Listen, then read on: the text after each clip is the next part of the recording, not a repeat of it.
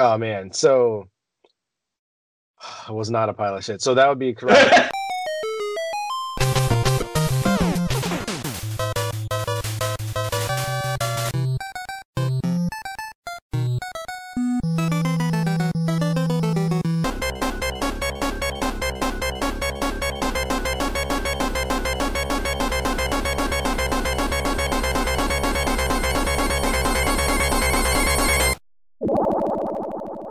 This is the Imperial Schools of Honor podcast. I'm Josh Folan, And I'm Jay Baxter. and we are going to be bullshitting about the formative years of console gaming as we revisit the periodicals that covered it again. We are coloring outside the lines today, doing a mag ep on Atarian Video Game Magazine issue numero uno, which is what I speculate was a short-lived attempt by Atari to counter Nintendo's in-house mag after going through this. And I've decided to call this mag ep offshoot our random rag series. After in our group chat we were going through a number of IP infringing ideas as a group that danced around the Scholastic Book Fair, but yeah, random rag is simple enough, and we'll do these from time to time where we just pick a mag out of the ether and flip through it, even if it doesn't really line up with what we're trying to do on the main narrative, the main quest line of this podcast.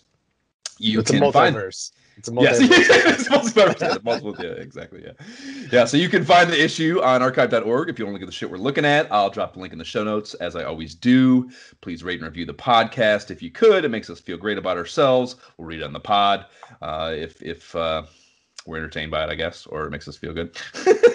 And what are we jamming on now? What are you jamming on now, Jay? How much do you have to say before I talk about Subnautica for like 3 hours?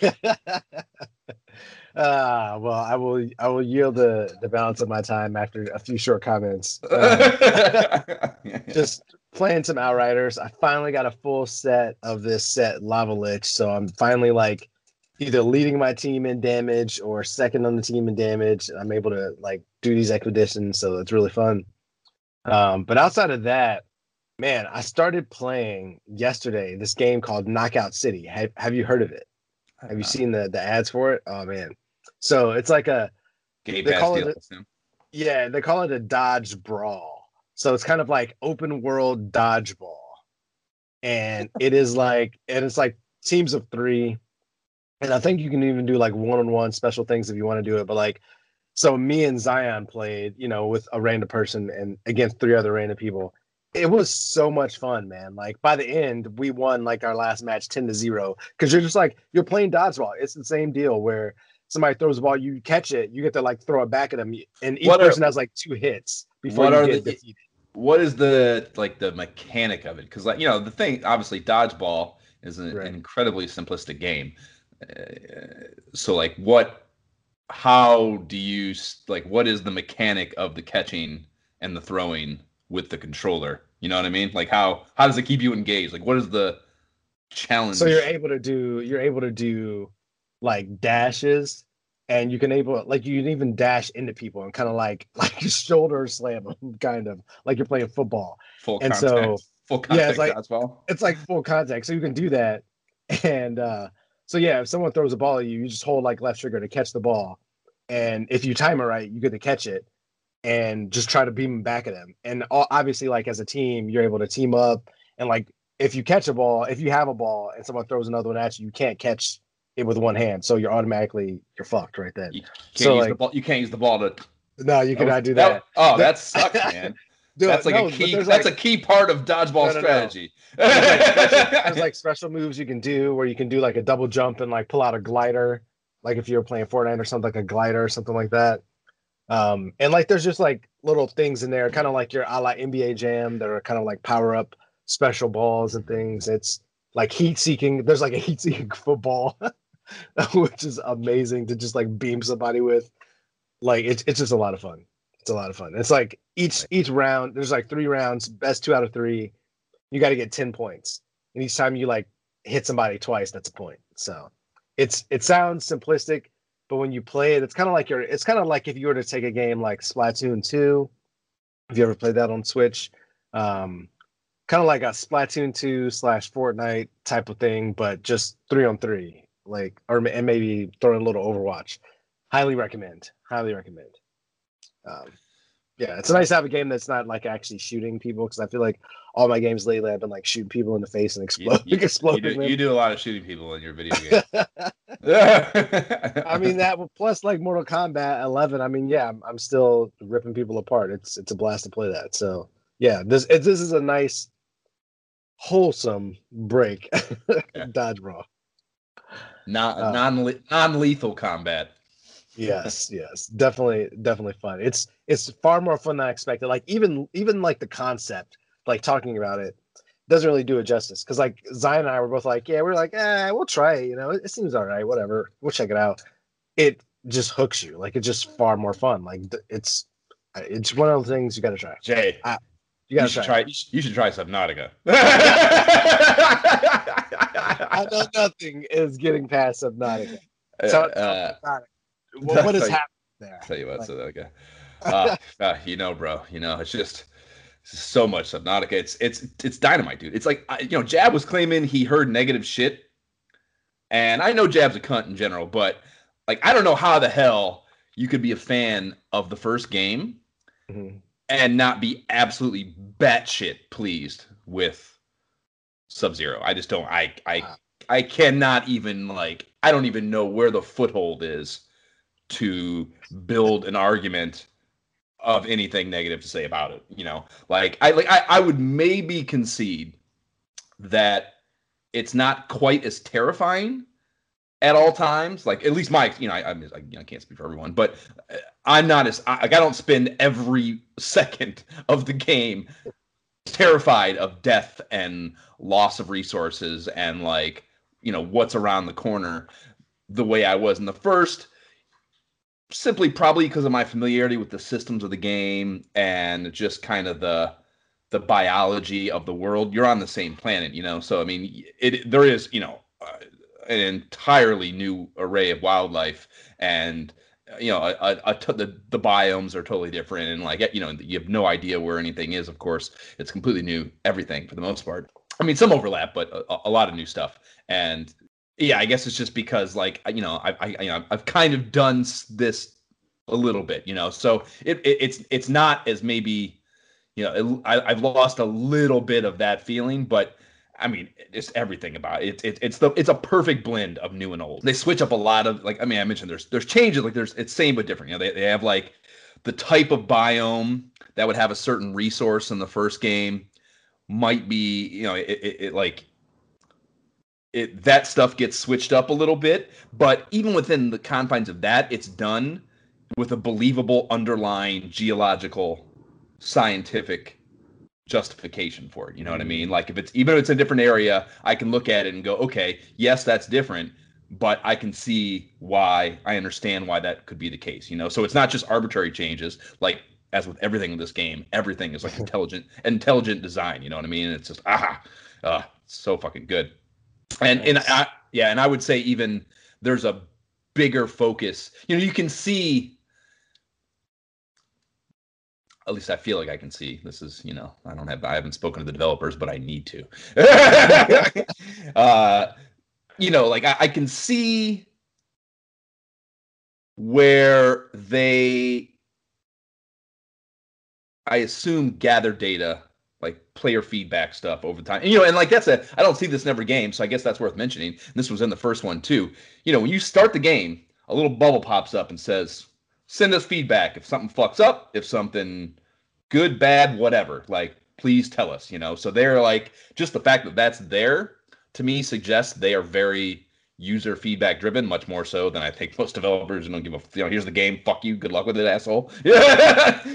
So I can see where they looked at or either interpreted things that players really enjoyed or liked about the first one and then developed that aspect of the game further.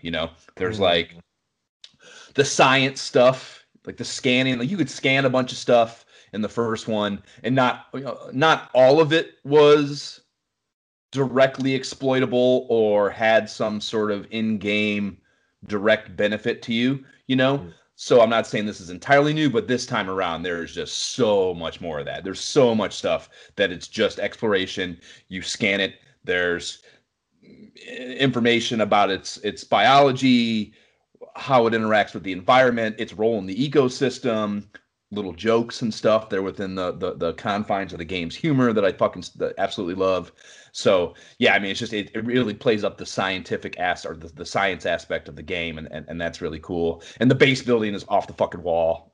It was off the wall. It was off the wall in the first one. They, absolutely ran with it here, and there's all sorts of new little things you can do that allow you more flexibility and customization ability with that base building. Because as much fun as it was in the first one, there were some limitations that were kind of frustrating, and they fixed a lot of that little dumb stuff.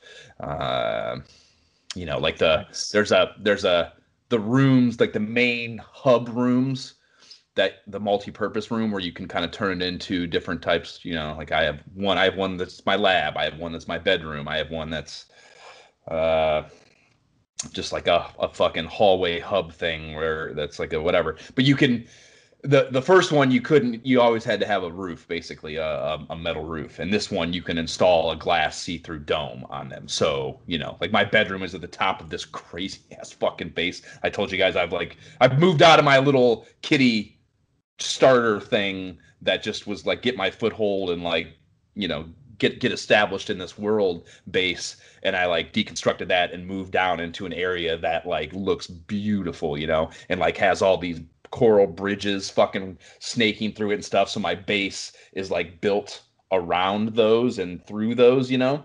I have my bedroom up at the top of this fucking compound, and that and you install a fucking dome at the top of it so I can look up at see basically the surface of the water, which is always, the lighting is always changing and stuff up there. And then even on top of that, this is super nuanced, but there's a technology called grav traps, and this was in the first one, and it's essentially just it's a little mechanical ball that has some sort of like tractor beam technology that auto hooks on to fish. So the idea is it basically herds fish for you, which is particularly useful in the early going when you don't have a ton of mobility and you need to eat these things. Like as you develop in the game, you can kind of wean off having to catch fish and shit to survive for sustenance. But early in game, you don't have mobility, you can't stay underwater for long. If you want to try to like really amass a bunch of like the bladder fish that you can turn into water easily without too much additional resources, or the fish that are high in whatever fucking nutritional value that are good to eat, like it'll pull them together and you can just pretty much just snatch them much more easily. So I don't need to use that to catch fish anymore. So I took the grab trap that I was using early game and put it on top of the dome of my bedroom. So now there's like these energy, it looks like one of those Spencer gifts balls that you put your hands on and the electric things touch your fingertips Yeah. and stuff, it makes your hair stand up. One of those static electricity machines. That's what it looks like on top of my dome now. So like, and then like there's and fish are at the ends of the things now. So it's just like, just the level of customability and shit you can do is really fucking fun. And I'm making, like, I think I'm at like 26 or 27 hours in now, I believe it said when I looked last night. And, I'm Wow. getting pretty far into the story, I think. I mean, I don't, there's no way to know. It doesn't give you a percentage, thankfully. But I've gotten quite a bit of, I've hit a lot of story beats now. And the story in this one is completely different. And, I mean, there are like trace references that you'll pick up to the first game story world and storyline, but they're mostly just like what I would call corporate dystopia jokes, that are just kind of making fun of the company that was behind a big part of the story in the first one. This narrative is a completely different thing that doesn't really fuck around with that at all. But there are like these, it's a fine line between being referential in sequels and being overly so, and I think they're, as with everything, they're just walking the line perfectly of just like little occasional nods to it that are funny, but not like they're well they're well placed within the story world where it doesn't feel contrived to Gotcha. like they're pushing that content on you, and it's just fucking amazing how well they balance so many things in this game. It's fucking incredible. So Nice. And I can't find. It's just so. I don't even know how to. It's so good, dude. I just can't believe how good of a game it is. And like, I have no idea what percentage I'm at, but like, every time I take a step, I go through this whole emotional thing where like, I'm happy to be taking that step, but in turn sad because that's one step closer to not it being over. And like it's so fucking good. It is the best video game. I can't. It's so fucking good, dude. It is so fucking good. I cannot believe that you haven't played it. That is absolutely why I can never play this game, because my family would just be like, "What happened to you? Like, where did you go? Like, Daddy, we need this. Like, you got to spend time with us." I can't even. I can't do that. I can't do that. Oh, dude, I need games like this, like the these dog, short games. the dog sits and watches the screen, dude. It's so beautiful. Like they would just sit and watch and like ask you questions about it, dude. It's fucking fascinating because it's so beautiful, dude. And like I said, like everything is just completely new. Like, so just dumbass random example. It's like I just got down into this fucking cave area, made some discoveries, yada yada yada. There was some new wildlife down there, and I have you have fish tanks in your base. So whenever I find something that looks cool, I'll grab them and populate my fish tanks at the base with them. A couple of them. And I found these little glow grub things that crawl on the cave walls in this certain biome, and they glow in the dark, and like they're like neon green, and I pulled the one and took it back with me, and for some reason I couldn't put it in the tank. I don't know why. It just wouldn't let me do it. So for whatever reason, you can't keep those captive, and so I have to take it outside and just let it go. I don't destroy them, or I could have like threw it in my bioreactor and just like turned it into power or something. But like even like there was another fish I caught in the same trip, and it was red and it looks pretty cool. The first red fish I found. So I like took it back, and the one tank was full, so I had to take a fish out, and I took some basic fish out to put that one in.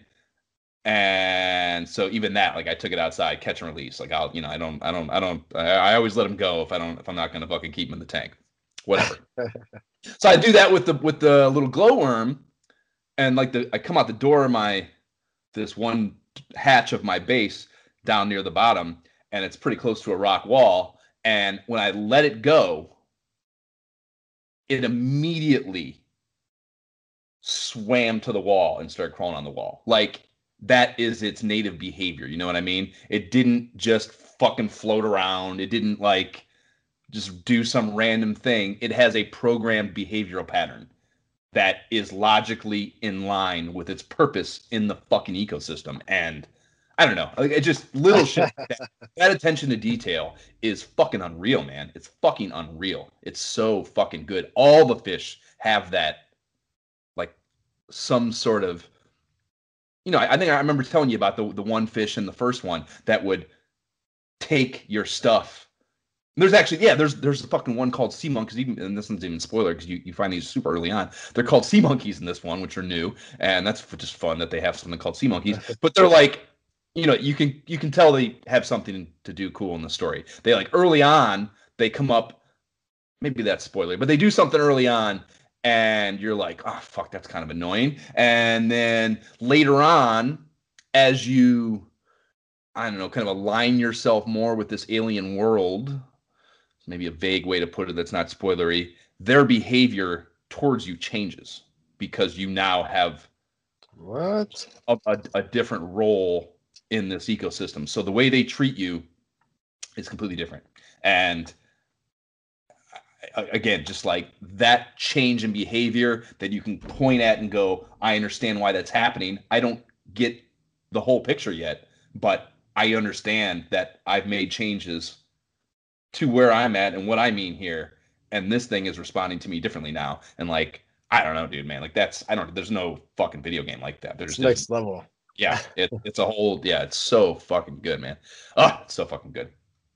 So we can talk about that. We can talk about that for a few more hours here, but in the interest of me getting back to playing it, let's get into Atarian issue 1 here.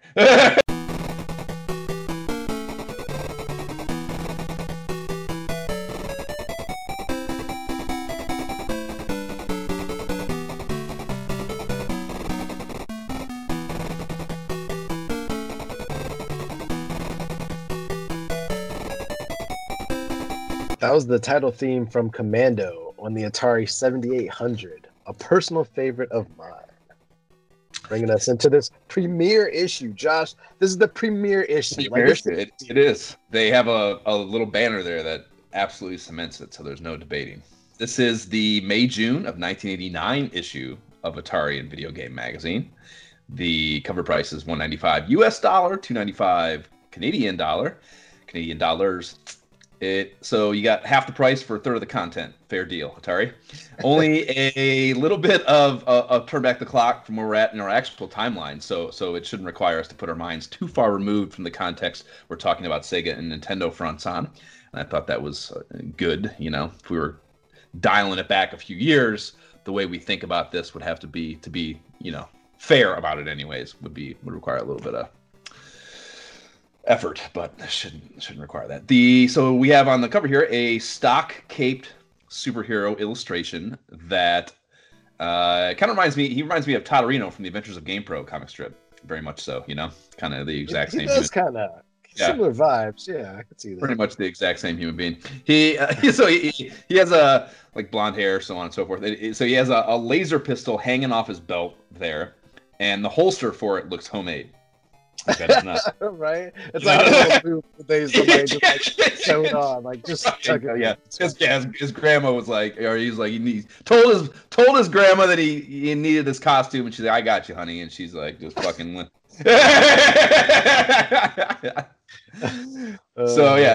So he's holding and he's got one arm up in the air, up and away kind of deal, and he's holding a bunch of Atari consoles in his left hand, a 2600, an Atari XE. And I'm guessing one of those is a 7800. Yep. I don't even know what it looks like. It occurred to me when I was looking at this, I was like, I don't exactly know what a 7800. I couldn't pick it out of a lineup. You know what I mean? It's the round one. It's funny because I was thinking what does the XE look like? I couldn't pick that out of a lineup. That's. I tell you, I randomly,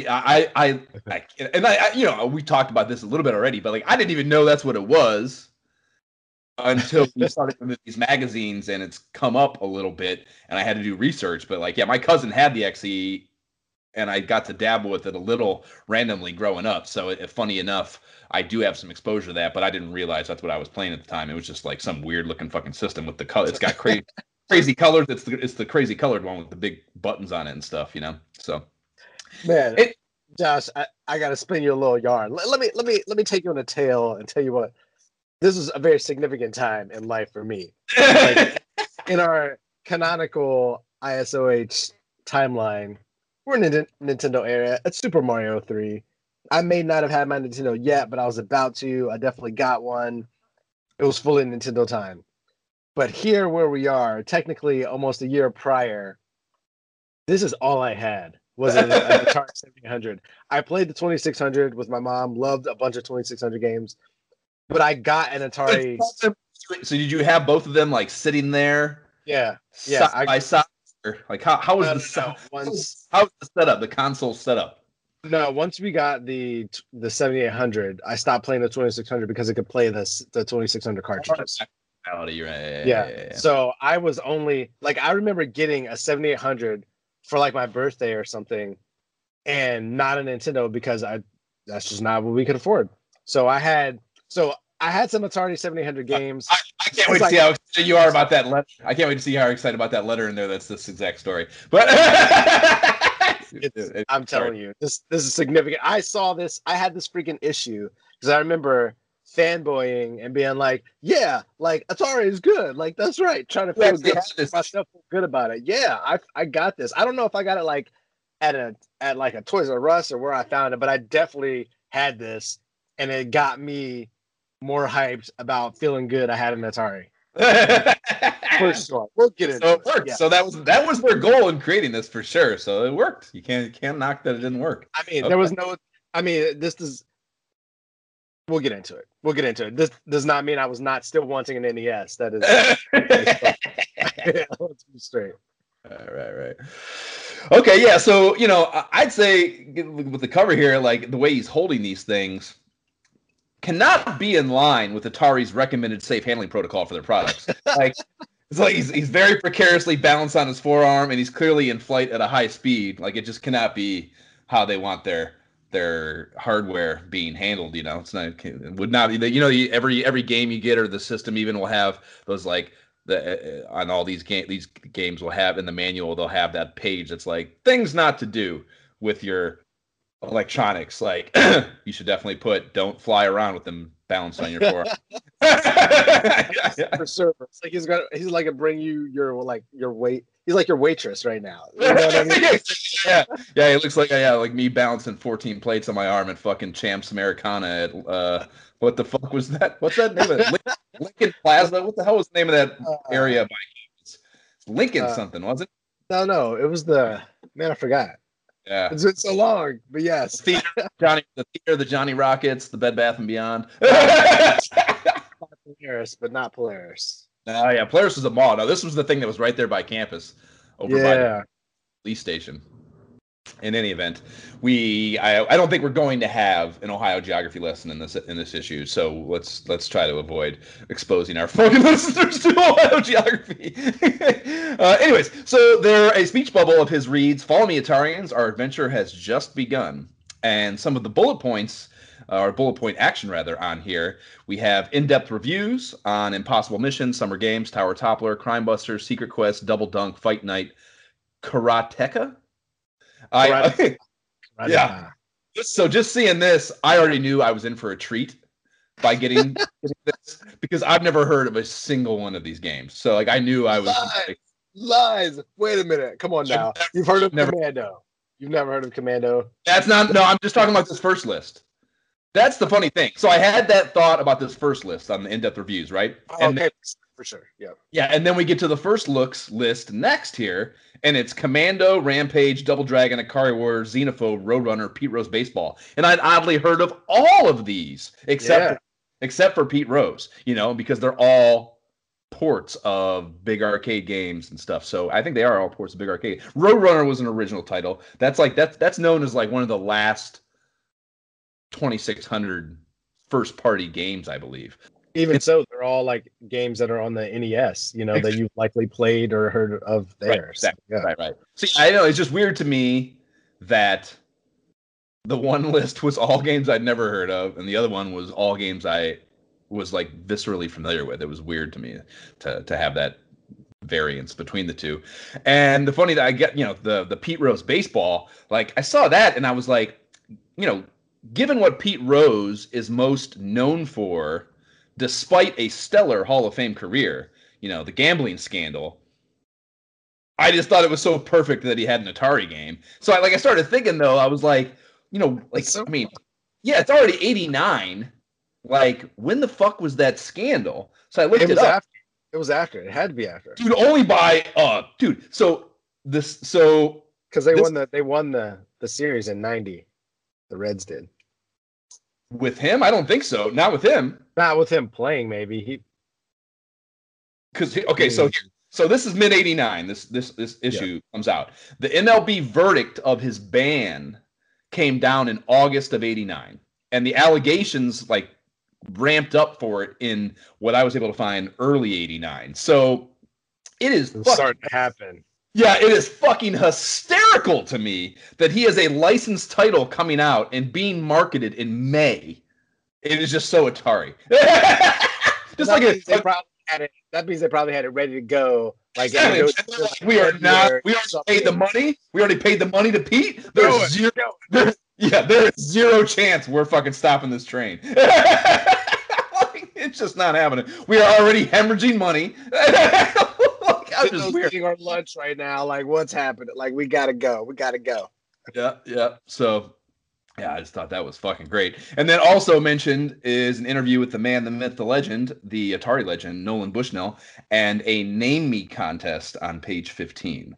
So those are our teasers for the mag, or the issue. And you get into the thing, and the first thing on the inside of this bad boy is some hardcore Atari propaganda, and it's actually the artwork that Jay has behind him right now. So it's labeled The Atari Advantage, and it's trying to get you to buy insane amounts of Atari shit in exchange for paltry prizes in comparison to the spending requested. So what they're pitching here at the bottom in the copy is, If you buy Atari game cartridges, you are eligible to win valuable prizes. If you collect 5 games, you get a free Atari t-shirt. If you collect 10 games, you get a free Atari game cartridge. And probably important note about this, that it is an unnamed cartridge and not referenced as any Atari game card. So they are probably determining what that cartridge is. And then collect 25 games, get an Atari 7800 game system for only $25, or get an Atari XE system or disk drive for only $50. So if you lowball Atari MSRP and say these games would be $30 a pop, that's $750 that you have to spend to get a $25 7800. And yeah, the artwork rather is, it's actually, it's like, it looks cool. Like, I'd like it. I would like this. I think it's, it even calls it, I think this is probably a poster that they're referencing at the bottom here. I like it, but with the exception of the Mario Brothers characters, the Donkey Kong included, it's all just like the most basic looking stuff you could imagine to be in a video game. Like sorcerer, IndyCar, football player, baseball player, hockey player, bear. It's like, it's just it's just like, I don't know. Again, it's just also just so Atari, man. As funny as that is, I think they're actual characters. So I was thinking that's Centipede. No doubt. I had no doubt that a game that's sent by everyone. Yeah. Yeah, no, I saw that was the one chick in my armor. That's why you didn't hear me say Centipede, because that is the one. That is the one direct correlation that you would make. And Centipede's actually Rose. That's right. Red baseball player. I'm gonna say that's a Reds guy. Probably. Yeah, and I mean, this castle here. I'm sure there's a game. I'm sure there's a game with this fucking castle and the Robin Hood looking dude. What is that fucking that shit on the right, the Egyptian shit. It's that flying game, the one that we. Oh, I know which one you're talking about. I don't even know the name of it. Right. It's in here. we saw in Game Pro. I want to say it was Game Pro 1. We talked about that. I have no doubt that they actually have correlation to their game library. It's just like, if you were not viscerally aware of and knowledgeable about their game library, and you were just a person looking at this poster, you would go, these are just random things. That's exactly the differential. I was an Atari dude. That's all I had. So to me, I'm like, yeah, those are those games. And you're like, I didn't have that. What are these random things? Well, what the fuck is that Santa Claus bear, Jay? I have no idea. I don't know what that is. I don't know. Is that in Cubert? Like, I feel like it's one of those random games that I just. That's not Cubert. There's not. Cubert's way more creative looking, all their characters, than that. Cubert's fucking a great game and a very.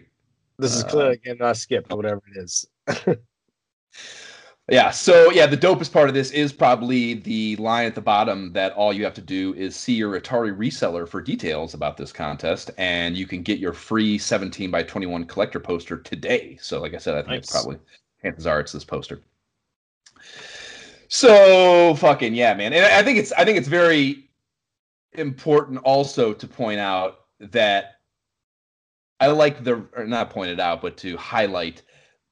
I like their verbiage here. Their tactful verbiage of collect 5 games, collect 10 games, collect 25 games. Not go out and buy our shit. Not buy 5 games. You have to. You're collecting. Like, this is we're borderline doing you a favor to make these available to you to add to your collection. It's like a double-edged sword though. Like, I see that and I totally get that. But when I also look at this poster, like, looking at the Marios makes me sad, because like, it's clear that this is not Super Mario Brothers you get on Nintendo. This is the whack version of Mario. Well, like, it was the whack version back. Well, it was the whack version. Yeah, it was. By '89, it was the whack version. But when we were about to be Mario 3 times, so we were already in Mario 2. Like, yeah, by this point, this is the plain boring one. Nintendo has the cool for sure. And I was very aware of that distinction. So seeing that makes me sad, and viscerally, like, that reaction still happens. I'm like, oh no, that one. We've never talked about it like this because we've never had this like deep of an Atari conversation. But I was also relatively late, not quite as late as you with the hitting my NES tier of my life.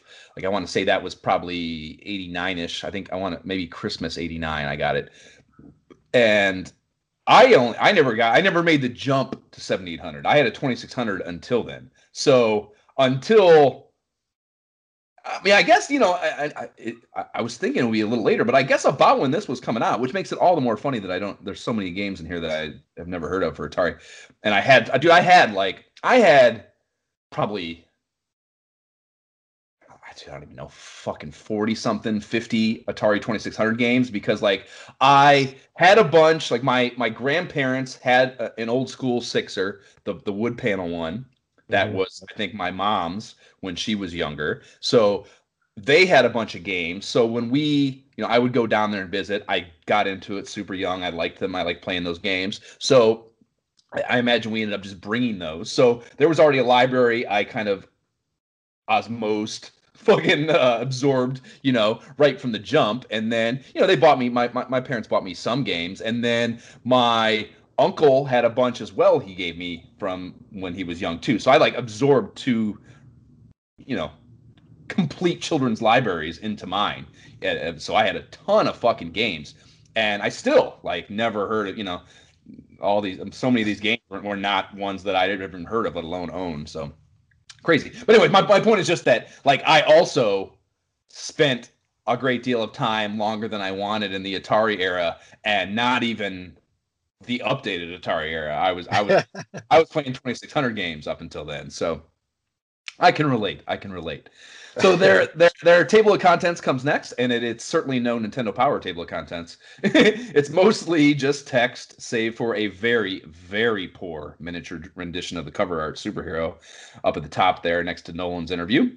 And there's a small black and white medieval court squire illustration. You know what it reminds me of, dude? It reminds me of the art style in the very small Playboy magazine comics that are in the articles part of the magazine that everyone prefers over the pictorials in Playboy. It reminds me of that art style, like just obviously black and white, but just I don't know, something just like a penciling kind of, There's not. It's so random. Like it's like low effort. It seems like what? And that's how they have those for the headings on all the. Like I kind of like the font, I guess. The font is kind of cool. It's the same font that's on the cover for all the section headings. But yeah, those little illustrations are super, super bush league and budget. But hey, he's announcing that it's the premiere issue again, so it's official. It's an official pronouncement from the Renaissance Man. No doubt. And there is a welcome letter from the publishing team, and it's not signed by anyone particular, but I thought I should probably read it to set the table for this magazine. So here we go. Welcome. This is the premiere issue of Atarian, the new bi-monthly magazine for members of the Atarian Video Game Club and Atari Power players like you, Jay. Atarian is written by top experts who want to share their expertise with you. In the review section, you'll find in-depth reviews of 10 great new games like Tower Toppler, while the preview section gives you the inside scoop about 8 great new titles coming out soon. In playing strategy, the pros tell you how to get top scores on your favorite games, while Tips and Tricks is packed with hot playing tips from other readers. If you're not an Atarian Video Game Club member, use the form in this issue and go for it. Did you sign up? So you said you got this from a store. So did you get a subscription or no? No, definitely not. No, there's no ongoing monthly financial obligations happening at this time in my life. Financial obligations a lot. Sign up for anything in the future. We're playing it by ear on the Atarian magazine front. Pretty sure I was saving money at this point, like in the summertime, to try to get a Nintendo. Like working every angle. Yeah, that's great. So Mailbag is first up, and they are coming out swinging here. The first letter touts the headline: Atari beats Nintendo. Oh, really? Tell me more. This whole mailbag, but go ahead. Oh my gosh. Yeah. So this is this is basically what you described. Maybe you should fucking get into this one. Derek Jacobs of Fort Worth, Texas here tells us that he asked for a Nintendo at Christmas, but his parents got him an Atari 7800 instead. So he's like describing so he goes on to say he's thrilled and amazed by how much better Atari games are than Nintendo ones, and that the Atari controllers are much easier to use than the tiny Nintendo ones. So, to me, a few things are clear here. One, Derek's parents never loved him. That's why they got him an Atari instead of what he asked for. And poor Derek here has fabricated an entire false reality where he's not suicidal about his gaming options, and he actually has friends that come over to his house to play his Atari. Like he's like, it's all. There's just no way. It's just all bullshit. It's just like and like it's so goofy. Like sometimes we read these letters, especially these seemingly propaganda fueled ones, where you're like, oh, the editorial team wrote that letter. Like, no, the kid wrote this for sure. It's got a kid written for sure. yeah. I'm telling you, I get it. Like I've said it before.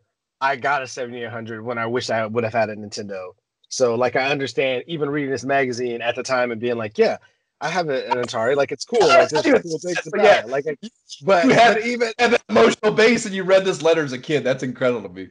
But even then, I still knew it's not better than Nintendo, though, bro. Come on, like you just took it a little too far. Like maybe you have some friends who come over to play your Atari because they have nothing and you have an Atari. Yeah, I'd go over your house too. Yeah. But if it's a choice, depends on what you call they're busy. Not with the Nintendo calls and Derek calls, I'm going to Johnny's house. Like, I'm sorry, that's just what's happening. Yeah. So. Yeah, that's fucking. The fanboyishness happens. Like, I get it, but that's just not you. Come on, dude. So yeah, that was good, and I also enjoy the last one from Cody Myers of Kaufman, Texas, where he's telling Atari they could do a little better on the graphics with the 2600 games, and that he's designed a game of his own that they should probably take a look at. So, and like, that's whatever. It's a kid. It's fun. Who cares? Atari goes on actually gets defensive. Like they're like legitimately defensive in response, pointing out that the graphics of Solaris and Super Football in the 2600 are spectacular. And I mean, Solaris is a game on the 2600 I have, and it was like a late one that came out in like 86, I want to say. So it is actually very good and looks great by Atari standards. So, I mean, I support this that Solaris is great for the hardware, but spectacular is a stretch for one. And two, like, how are you like legitimately getting defensive, about it? Like I don't know. The fact that they like felt the need to fucking correct him is just crazy to me. It's funny to me, like the whole mailbag. It's like you start out with Atari beats Nintendo. Oh, the next one is great arcade conversion. Then, Atari's out of stock. Like, oh my gosh. And then, it's like this. Trying to create like news hyperbole. Like, like the public can't fucking get these things fast enough. And it's funny because that's what the comic later on is very in that vein too. Like the comic, the story of the comic is kind of exactly that. That's funny. I didn't make that connection either. That's hilarious. I mean, they had a clear purpose with this whole magazine. I mean, we'll see the theme throughout, Yep. for sure. Yeah, no doubt. So the top 30 comes next, but it's divided up across the three systems. So 2600, the 7800, and the XE as top 10s. So, it didn't click to me until these lists, but it signaled to me that they must not even be talking about the 5200 anymore. Like it's not even a fucking thing to Atari, you know what I mean? And like it's released in 82, discontinued in 84, so this is not illogical at all that they made this choice. But the 2600 was released in 77, and it's of course because people still magically were buying that thing that they are supporting it like they are. Mm-hmm. It's just, to me, it's, I don't know, like why. I don't know if you support the one, like why not? I don't know. I guess because it's discontinued. So yeah, there's no profit possibility with it. So why dedicate editorial resource to it is the explanation. But it's just weird to me that that the older one is still around. 5200 is not talked about here. That must have been. I definitely didn't look into it, but yeah, I do remember like seeing a 5200 once, and that was pretty much it. Like somebody had one once, but it was almost like the 2600 was their most widely used console that everybody had. Something about the 5200 sucked, and the 7800 was like an actual upgrade, to where it was better than the 2600, where it's 52. 200 controllers, I believe, if I'm recalling correctly, are like dumpster fires. they have that joystick thing that the 7800 I believe also has, but they like they just like they have they just die. They don't like stay. They don't stay centered. They die. They like die and just yeah. I guess they're pretty terrible. But yeah, I mean, I remember it because I had like one of my favorite things about my Atari 2600 memories are I had a lot of the Atari did a lot of the catalog deals that came with games and stuff. So they'd have like these full like illustrated cool catalog things. Maybe I can think of two of them offhand, and I think they're pretty easy to find. So maybe I'll dump those into the show notes if I can remember to do so, because they're pretty cool to look at. There was a green one I remember that had a bunch of their characters all over the cover, and some of those things would have both 2600 and 5200 products in them. So like I remember seeing the 5200 stuff as a kid and being aware of it. But yeah, I knew no one. I didn't know anyone with a 2600 either, I don't think. But I definitely knew no one with a 5200. So I never even got a chance to really try it and see if it was something that I would have wanted. You know what I mean? It's just weird to me because I feel like I never knew anything about the XE, but like the XE is apparently like an 8-bit version. Like they're like you look at it, it looks like they were trying to be Nintendo. It's one of their home computers, dude. Like, I mean, I got a bit later about it, but I mean, it's basically it's just a rebranding. Because Atari was pretty successful with their 8-bit line of home computers in general, and I mean, if you look, we'll get into kind of the product. Oh yeah. The packaging of the XE and how it comes with a keyboard. It comes with a fucking you can get a disk drive for it. It's a fucking computer. It's just they just made it look like a console as a rebranding, and to sell it to people, I guess, who didn't think they could afford or had a utility for an actual computer. You know what I mean? Trying to basically rebrand it as a gaming machine because, I mean, that's a lot of the people who play the 8-bit computers were into gaming too, but the console community was not as inclined towards home computing at the time, So makes sense. That's my perception. So this 2600 list isn't my jam at all. But yeah, what are they thinking, man? Right. Yeah, it makes a lot of sense given I'm long into the. Well, yeah, that's it, man. I hadn't really thought about it. I was thinking as I was looking at it, like, I mean, I was already on the NES. I mean, I was barely in the NES though. So, and maybe actually by mid '89, like I said, I guess maybe even not if I am right about Christmas, which I'm not entirely positive about. Maybe I got it for even my birthday would have been August. Like it had to be later in the year in '89 that I got it. So. Yeah, it's weird to me that these games. I mean, Miss Pac-Man and fucking Mario Brothers are like easily. Pac-Man Junior's there too. Pac-Man Junior is awesome. Yeah. So yeah, I mean the Donkey Kong Jr. too. So there's a lot of brand names in there, but I mean Atari 2600 has so many good games that are right.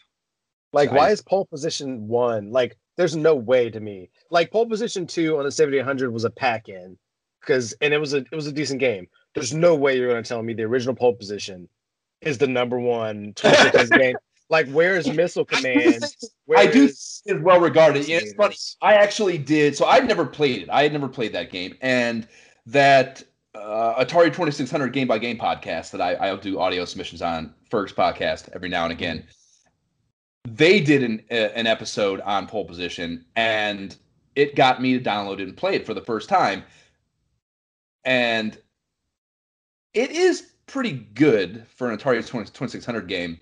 It's not nearly as fun. Like my whole shtick on the thing I sent Ferg was that Night Driver was way more fun. Like I love, even though it looks way more basic, it's just so much more fun. It's so fun. Yeah, with the paddles. With the paddle. Yeah. God, just so much fun. And the perspective, the way they executed that game to make it all about the mechanic, that they kept the graphics and the gameplay so simple that with those, essentially just lines coming at you from the perspective of the road, like just really cool, well done thing, and like tough to avoid those oncoming cars. It's really, really fun. I mean, we used to, like, I remember we would, me and like the handful of kids that I would come over, mostly just friends of my parents that would come over and play Atari with me. Like, I remember just like turning the lights out and we would just intentionally wreck over and over and over again. Because when you wreck in that game, it does the Oh, flash. the color flash, yeah. We called it like drunk driving or something, which I can't believe we were joking about that at age fucking 8 or something. But we just we just wreck back and forth into shit constantly until the timer ran out. Just because even that was fun. It was such a cool and well executed game. So yeah, that was my whole spiel. But so that was my first exposure to it. So it is a good game. And based on listening to that episode was kind of where I was getting at here. Listening to that episode, pole position is pretty well regarded. It seems like in the 2600 fan community, But yeah, number one, man, get the fuck out of here.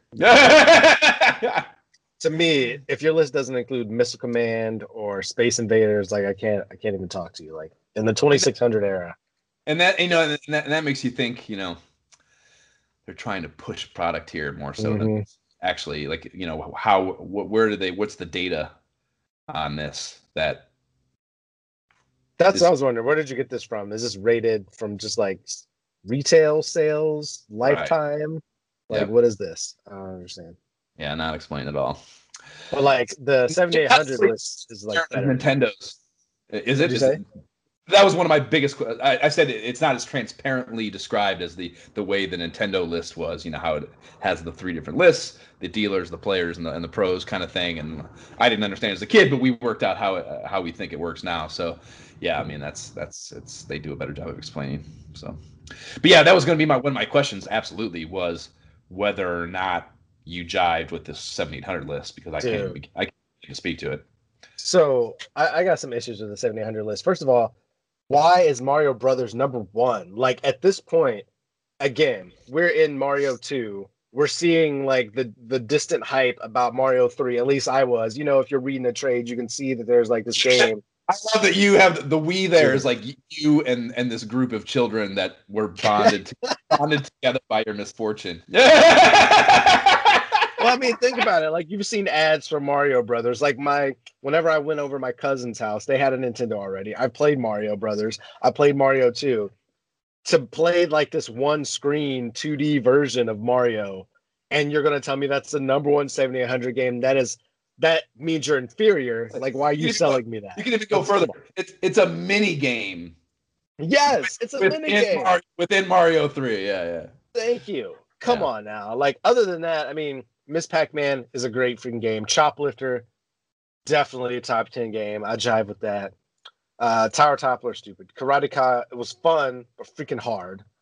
Centipede, yeah, of course. So, like, Donkey Kong Jr. So I get some of these. Obviously, I would throw in some different games. Like, to me, still Double Dragon for the 7800. It was a solid game.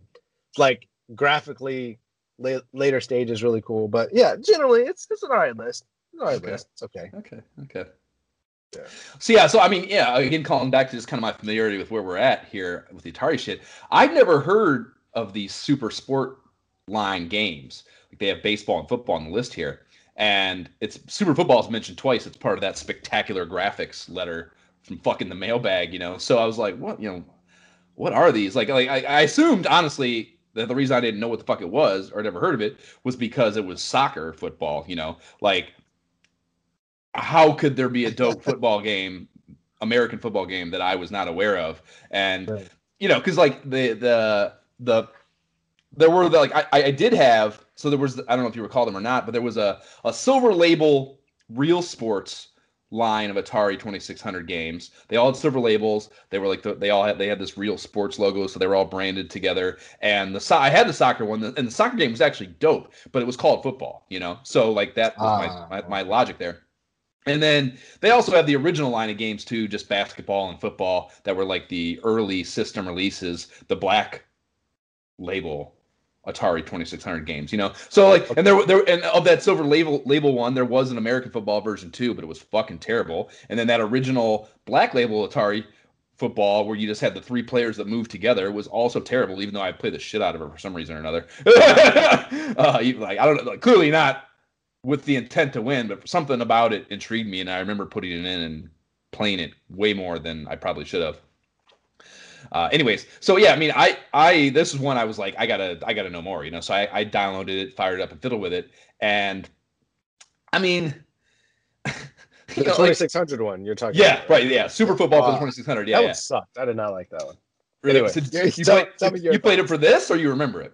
I remember it. Yeah, I didn't Oh, play it for this because I remember there's a different one that I played for 7800 that was better, but like the 2600 one I did not like. But yeah. you tell me what you thought. I mean, it infinitely better than the other two for sure. Like it was, it kind of like first of all had a slightly angled, almost behind the QB view, like a modern Madden Yeah, game, which like was the kind of forward. yeah, which was kind of revolutionary compared to the other ones that are available. And when there was actually a kickoff, which I mean, there's a kickoff, I guess, in the other one too. But this actually kind of looked like a kickoff. And like when it kicked the ball off, because of that angle of the camera, if that's what you want to call it, the ball kind of did this curvature thing that was way more real physics than I would have expected out of an Atari game, I guess. So like there were little things that I noticed that were certainly above and beyond and better than the other football games on Atari 2600 that I played. Yeah, But I like it's the 5-on-5 one though, right? This is the 5-on-5 one. yeah, there were more players. I don't know if it was 5-on-5. There were definitely more than three. So yeah, there were more players and like I like it was the kind of thing it was the kind of play experience where I was like, I need to read the manual to have any idea what's happening here. Like there was clearly some sort of like pre-snap play selection thing going on that did not have a visual component to it. That was just numbers in the top. So like I think you need the book to know what play you're calling and in turn have any clue how to execute it properly. I wasn't able to throw the ball, which I'm pretty confident is possible in the game. So like yeah, I clearly did not have the knowledge necessary to play it right, and it was not anywhere near engaging enough to do that level of fucking research to play it, but it was certainly better than the others. And I just thought it interesting that again, because I played the other shittier one anyways. Like I probably would have played the fuck out of this if I'd have had it at the time because it was so much further advanced than the other ones, and I played those too. So Yeah. thought that was interesting. I also checked out Dark Chambers in the list here. It was number 7. It's kind of sounded up my RPG alley, and it is basically a Gauntlet knockoff that I probably wasn't too bad by 2600 standards, I would say. So It's funny because I wrote down Josh. This seems like your game. yeah, I'd never heard of it, but I kind of feel like maybe doing research about Gauntlet at some time for the NES timeline. This is the game that I might have seen the name of this game before. Because there is some sort of like super early predecessor that is said to, like, I'm calling this a Gauntlet knockoff, but is said to actually be what informed Gauntlet. It's just we know Gauntlet better, so everyone thinks otherwise. So I think this might be that game, but I'm not entirely sure. So Yeah. so yeah, that was it. And I clearly can't fucking kind of speak to the XE fucking list, so whatever. But coming out of that, we get 1.25 pages of previews, and many of these are ports of big titles. This is the list we talked about earlier that I was pretty familiar with. So we have Commando in here. We have Rampage, Ikari Warriors, Dragon Warrior, or Double Dragon, not Dragon Warrior, not quite. Definitely not Dragon Warrior. Xenophobe and Roadrunner, and many of these are on multiple systems. So you have like 2600, like 2600 and 7800 pairings, or 1700 and XE pairings. Oddly, I don't see any 2600 and XE pairings, and I just thought that interesting too. Dude, Occasionally get all three, I guess. Commando has all three. Dude, this is like the hype for me. Like I said, like these are the best Atari games I can remember because they're on the 7800. So like Commando for me, it was a game I played the shit out of that game. Such a good game. Clearly, you heard the music for it earlier. Like it was just so much fun. Like Rampage, we know Rampage. Like it's fun on every system. It's just lesser quality graphics on the 7800. So you played the Rampage on 7800? Did you have it? Oh yeah, for sure. Yeah. Okay. Yeah. Cool. Yeah. I would love to see it and I guess play it too, because we played it on the Sega. Jab and I, right before you jumped on this, Jab and I played on the Master System. I had the NES one. I played the fuck out of it in the arcades whenever I saw it. I still do to this day. So like I played a bunch of different versions of it, and I know it's been platformed or ported to everything. And I'm just so curious how bad or good they line up as, because I was actually playing with this. I've said it before, I think, since, and obviously in the episode, like the Master System one was way better than the NES one. So I'm curious whether the 7800 one was better than the NES one or not. Oh man, I think you already know the answer to that, Josh. Really? Is it? Well, I don't assume. You never know, man. Well, I put it like this: feast your eyes on the Double Dragon picture in the mag. That is not what it looks like on the 2600 or the 7800. This That is is not, that is not a 7800 screenshot. You're saying? No, sir, it is not. I played the 7800 version because it was such like I looked at this and I was like, I remember loving Double Dragon on the 7800 and thinking graphically, especially in the later stages, the graphics were so well done. And so I looked at this and I was like, wow, those are some great graphics. They look a little too great. Yeah. So I pulled it up and I was like, wait, did I download the right? Like, is this once I saw your 2600 version, which I didn't even know existed, Yeah, I was didn't know like, it existed. that looks super basic. So that's not the one I played. But this is not it either, man. The 7800 is like a That's step fucking up from the 26. hilarious that they're using arcade screenshots. I mean, yeah, I mean, the picture's dark as fuck, so it's not Yeah. the easiest to tell for Rampage there. But like, it looks kind of in line with the NES version, to my memory. But yeah, it's definitely not the arcade one. The arcade one looks much better than that. So I know they're not using the arcade screenshot there. But if they, it's insane to even suggest, but it's fucking Atari. You never know. If they're using NES screenshots to deceive you on the quality of their games, that is so crazy. All I'm is that is either not the 7800 version, or it's somehow so dark it's and just so so pixelated distorted that you can't get that along. it's Yeah. like, you know what I mean? Which I suppose is not entirely out of the question, but Maybe that's so. that's it's sad. That's the best interpretation option we have for Atari's sake. For Atari's sake, I mean that their pictures are just so shitty that's what the issue is. Yeah, I mean, I actually pulled up both because I wanted to see. I'm like, okay, I remember again being a kid playing this game because it's Double Dragon. I love Double Dragon. We played on the stupid little handhelds, the LJN things. It's still not the NES or arcade, but look, it's still freaking Double Dragon. So I pulled it up on Nintendo Switch Online to see like what is the comparison between the NES and the 7800. It is, as a kid, I'm sorry, we're harkening back to Derek again. I'm gonna keep talking about this dude in the beginning. He was just deceiving himself. It's like yeah, he's absolutely out of his mind. Yeah, there's a stark difference between those two artists. It has some good music. It's still Double Dragon. Like if that's all you got compared to other NES game or Atari games, it's a great game. Kids are so removed from reality though, dude. It probably took so little effort to convince himself of this. Like I can remember, having belief systems as a child that it just they just don't lie. It's a kid can convince himself of anything. So like it's 1000% see it as a fucking just a subconscious defense mechanism developing. Still, at the same time though, it was still some of the best 7800 games I played, the best Atari games that there's possible to play.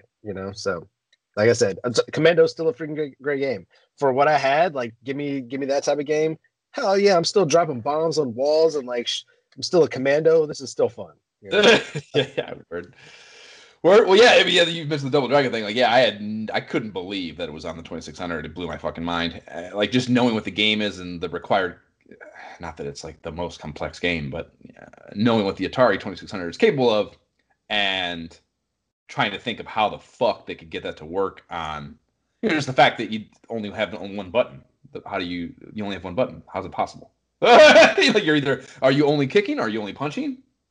I don't see any other solution. Which is how the fuck you play Double Dragon with only one of those two things. Whatever. So yeah, maybe it's like double tap it and it kicks or something. I don't know. That's how I wasn't able to figure it out. It's Activision, so I was like, oh my god, like fucking. Yeah, that's easily the best company that made games for Atari 2600. So maybe I have lived to this day somehow not knowing about some incredible Atari 2600 Double Dragon port, and like I don't know, man. It's fucking hysterical. Like I posted the screen cap like you mentioned, fucking on the Facebook page, and it's just. I don't even know what to say about how unplayable it was. I wasn't like I would. I Uh, don't. I don't think like I would. Clearly there's just the one button, so I'm hitting the button, and like I don't know. Maybe no, because I was using the controller for other games. It worked fine. Like it. I was not. I could not attack. And what else would the button do? I don't know. Like jumping. I was not. There's no jumping. And yeah, I mean, I would just get. I literally just first screen, just get the two enemies just completely dusting my ass off over and over and over and over again. Game over. As you can see in the play video that I posted, like just hilarious, like terrible. absolutely fucking hilarious. It did have the only saving grace for it is it had the opening music ditty for it was the right one and pretty fucking hot.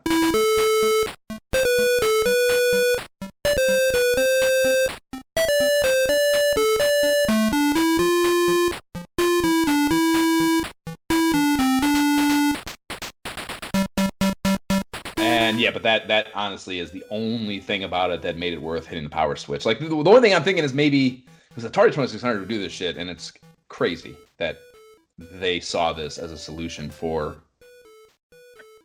in-game input. But sometimes in games you would have to hit one of those switches. Like there's a game select switch. There's six. The Atari has a bunch of on-console switches. And like it was a different time. Your cord was not that long, and you had a cord, so you would, as a kid, have to sit usually on the floor next to your Atari. So it's not the same as having this crazy ass idea today for a modern gamer unable to visualize what a gaming experience might have looked like in 1989. But like even that taken into consideration, it's crazy for it to be a real time fighting game input. You know what I mean? There's just no way that's like Ghostbusters. Actually, the 2600 Ghostbusters requires you to do it. So when you go to the store, Oh my gosh! in the beginning of Ghostbusters, and you buy the different shit, to leave the store, you use the button on the controller to buy things, of course. So when you leave this, when you leave the store, you got to hit that game difficulty switch or something, and that is what takes you out of the store and into the video game. So like, but that's just like one thing at the beginning, and it's you're not under fire, under duress when you have to do that input. So like that's okay, but there's just no way that that's part of this game. It can't be. So No. yeah, I mean, I just don't fucking know how you play it. I can't. It was so fucking bad, and like I don't even It's not the kind of thing. Tell me to read an instruction book. Like no, fuck you. It's Double Dragon. I should be able to pick it up and play. Like I do not need to fucking read literature to play Double Dragon. Man, that is nuts. I never even thought about this because even the Atari controller that I bought is like a Hyperkin, and it has a button on either side. So there are two buttons on it. Technically, it has four. Like I could map, you know what I mean? Like, so I didn't even dawn on me that the original 2600 controller only has the one button. Like that's freaking crazy to me. How do you play Double Dragon? Yeah. Oh man, that's freaking nuts.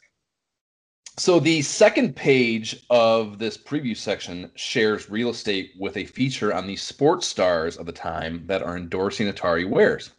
And here we have Doug Williams, who was a QB for the Redskins for a few years in the late 80s and won Super Bowl MVP in Super Bowl 22, where, and this is the verbiage they used in the magazine here, and I like this a lot, where they demolished the Denver Broncos 42-10. So that's pretty hot. Nice. And then Spud Webb, who is or was, I guess he still is a human being, I don't think he's passed away, is a 5'7", 135-pound guard for the Atlanta Hawks that won the 1986 dunk contest.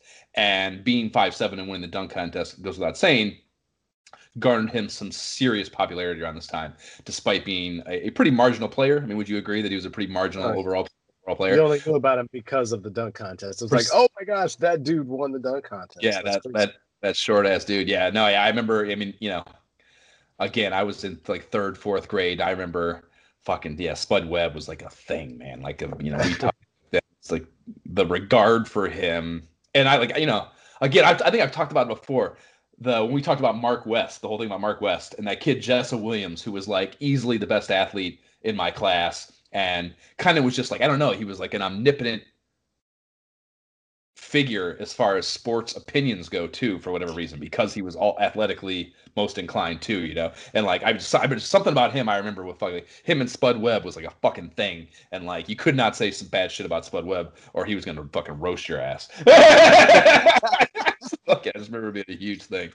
So in Spud Webb's blurb here in the magazine, and this was pretty interesting to me. They point out women consider the handsome, soft-spoken, and unassuming slam dunk star Spud Webb one of the most eligible bachelors in the USA. And I think that's a super weird thing to put in this magazine. That he was. What?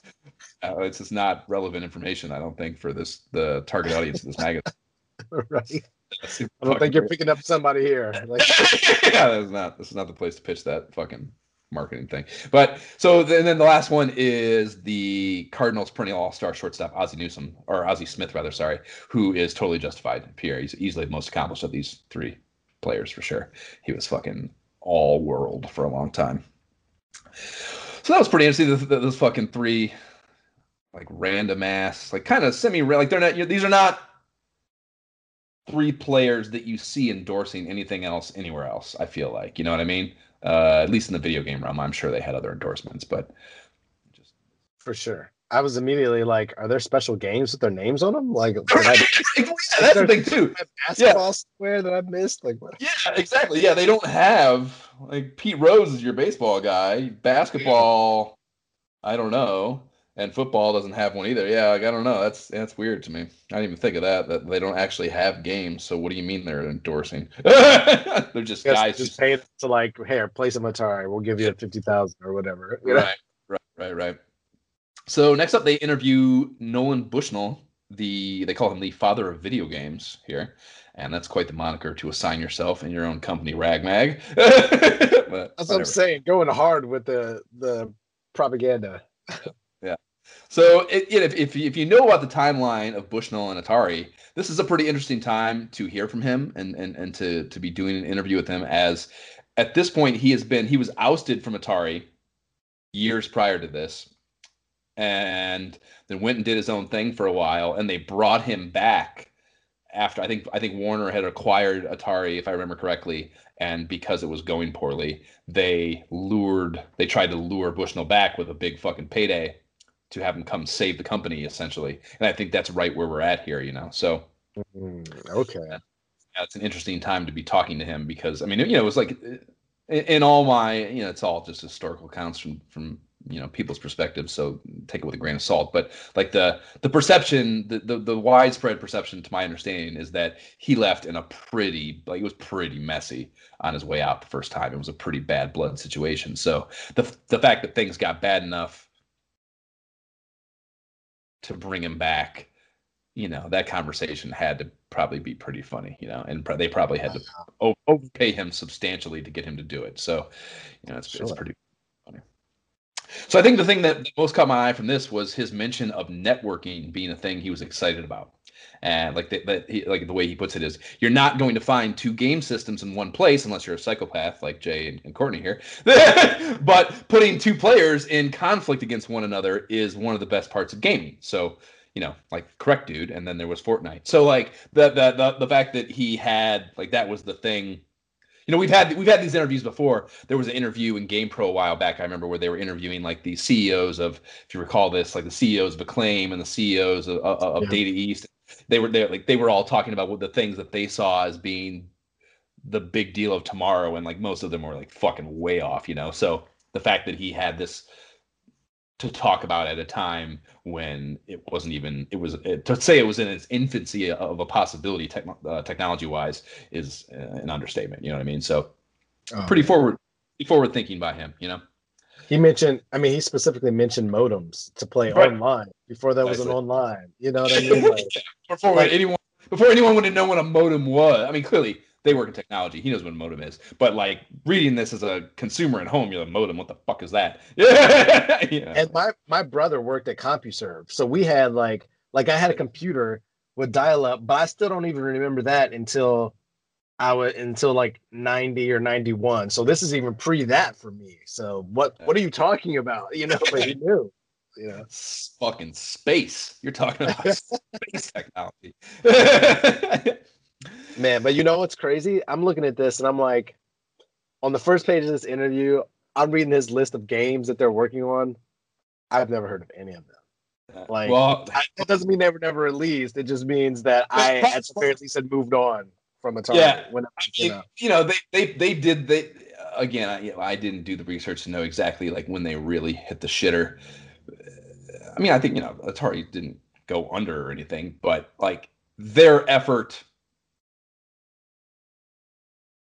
to really support the 7800 and keep pushing it as a new system doesn't last far beyond where we're at here in mid 89. No. They just they a lot of things that they had in the works probably right now never even happened, and all this magazine. I mean, I think there's only 4 issues, so they're selling subscriptions to a 6 issue bi-monthly annual subscription of a magazine that didn't even make it the full year. So, you know, work Not backward. surprising. Yeah, work Not backwards from surprised. that as far as how things went from Atari from here for Atari from here. you Think know, about it. I mean, think about it. You're not getting a year, but like a year later, Mario 3 had come out and it's over. Like Mario 3, when that hit, arguably the greatest game of all time. Like Nintendo takes the market and it's done. Like it's done. Like Atari tried to come I back mean, later with the Atari already Jaguar, but Atari like already Atari wasn't even I don't think I mean yes they are pitting themselves against Nintendo in this magazine, but realistically by marketplace performance they're not even a competitor, like Sega is the closest competitor and even Sega isn't competing with Nintendo yet, so they're just starting to with the Genesis is just petering. Genesis comes out actually in August, so this is pre-Genesis, so yeah, Sega is not even fucking competing either. Like Nintendo has the market absolutely cornered. So to even like talk, for them to even utter the words that allude to competition with Nintendo is but fucking. if you It's more take delusional this than Dylan in that first fucking letter. right, but if you that's what it is. I mean, they're talking about like if you add in the Atari XE and whatever, it's the most consoles ever sold and all this and that. Like they're definitely like even this whole. I mean, clearly this is pushing like they Right. have this view of themselves and they're still relevant and this and that. But it's like the market is moving on and y'all Yeah. need to. Well, I mean, dude. Yeah. Okay. So you just like on that topic. So like the second half of the second page of Nolan's interview here is it's a feature on what they call Nolan's first new game for the 2600. So Nolan Bushnell comes back to save the company. His first project, and I understand he probably wrote this game in his spare time while working for the other company. I'm not suggesting that he came back and started development on this thing as like oh I got the idea that's gonna Yeah. save things is this new 2600 game I got, right? So like but either way it doesn't matter. He comes back and the first big thing that he wants to put his name on as the CEO is a game for their system from 1977, you know, not the new hardware. And that's just, oh my God, it's so bad. It's such bad management. It's such bad marketing. It's such bad business practice, top to Like bottom. That, yeah, how was that decision made? Like, did they come back and say, okay, there are by like, was it very methodical and very accounting ish where they said, okay, we have 45 million worldwide units lifetime sales of 2600, and we have 10 million lifetime sales of 7800, make a 2600 game. Like, was it that blinded of thinking that we can probably. maybe get more, and they just thought like, And, wow, and probably, I'm sure, like we said, the coaxing of Nolan back had to be incredibly lopsided negotiating because of where Atari was, how bad off they were, how jaded Nolan would have been. mm, So there is little doubt in my mind that the parameters of him coming back gave him full autonomy in decision making. And the 2600 was what he knew and what he cut his teeth on and what made him successful and what made the company successful. So like, this is at a time when video games weren't perceived as this ever evolving thing that they are now. To yeah. them, this was just another widget, and even for him, as forward thinking as he was, and he may have had an eye towards that stuff, the modem, whatever it might be, but I don't care how forward thinking he was, he did not have, there's no way to perceive the develop, and this is just, I mean, it's not just after the crash, but it's recent, like the people who were part of the crash in the Atari seats still probably feel very close to the video game crash because it fucking ruined so much of their lives. It's probably, even though it's 5 years down the line from it, it's still fucking probably very fresh in their mind. So like to them, it's just not what we perceive video gaming to be. So like to them, yeah, like it's all just, they're all just one big product to me. It's all just video games. And like, what's the video game thing with the most profitability potential? The one that has the most saturation of tools necessary to exploit the new product. It makes it's completely fucking wrong in hindsight, but at the time that was probably like, yeah. Which is sad because I look at this and I see the screenshot and I'm immediately want to. Oh, dude, I know this. I because it's so prominently thing. It's Nolan Bushnell's new game out, so I was like, I'm playing this for sure. 2600. I'd never heard of it. I never played it, so I downloaded it. And dude, it's pretty fucking good for a 2600 game for sure. It's a space set adventure game with some survival elements to it. And I'm playing Subnautica too, so I'm especially like, so you have life and oxygen meters to tend to in this game, like all ever decreasing. I mean, the life you have to get hit for shit, but the oxygen meter is ever decreasing.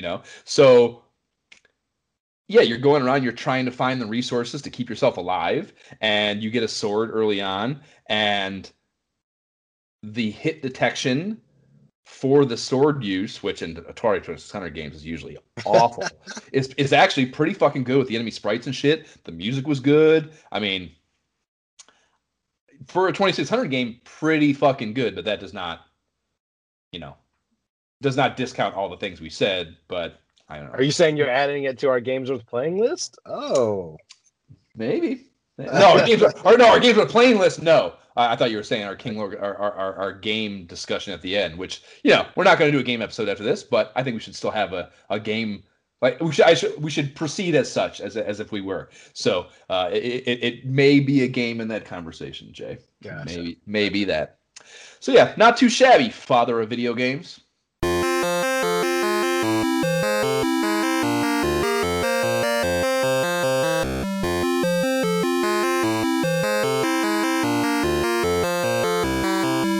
That is Donkey Kong Jr.'s title theme for the 7800, and I never played the 7800 version, but the 2600 version was a card I had, and it's fucking dope. It was one of the better games on the system for sure. Nice. The 7800, same level of fun, better graphics. Yeah, actually, I don't know if it's this section or not. I think it's a little later on for something. I think the tips and tricks or something maybe. But I saw the screenshot and I was like, "Damn, that looks good, man." I had to pull it up and verify. I was like, "Yes, this is the good one. Yeah, that's quality 7800." Yep. So the section that we are in here is the reviews, and the games we have here, the ones mentioned on the cover that I've never fucking heard of: Tower Toppler, Summer Games, Crime Buster, Karate. I say Karateka. Yeah, that makes total sense. Impossible Mission, Double Dunk, Fight Night, Water Ski, Super Baseball, and the only one of these that jumped out to me at all was Fight Night, which the graphics looked kind of fun and semi-solid on, and I was curious if you'd ever rock that by chance. It looked super familiar to me, and I know, and that's how another reason I know I had this magazine, because I remember these exact like screenshots, and I'm like, oh, I remember all of this. But yeah, I saw the freaking Fight Night too, and I was like, oh, I remember this game. But then I was playing it and I was like, what is going on here? Like, it was just like, I don't know if I need to look up the actual manual and like thoroughly sit, because I'm like, okay, I'm messing around. I know I can punch here, but like the dude was still blocking every punch of mine. And I was like, this is not fun. It just was not. Yeah. It had it gave them, I mean, I wasn't getting the 7000 emulator to try these things, but it had the piece had the vibe that there were like characters. Like I guess that there was like an aspect of it that reminded me of Mike Tyson's Punch Out to some degree. That like it had like, it wasn't just stock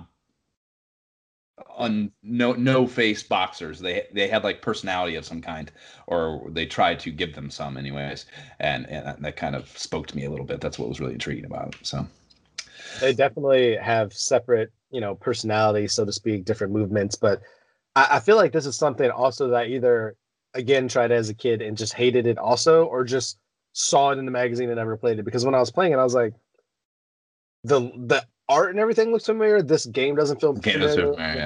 It's not fun. Like, that was I feel like there was a fun boxing game I played, and it was not this. Fair. Well, yeah, that was the only one that said anything to me. Talk to me about here was not a pile of shit. Oh man, so it was not a pile of shit. So that would be Karate Kid. Karate But the Kid. other was I like zero interest in. But like this is a game. I don't know if you played it. I've played it on the PC before, like with the keyboard and everything, keyboard and mouse, like to move around.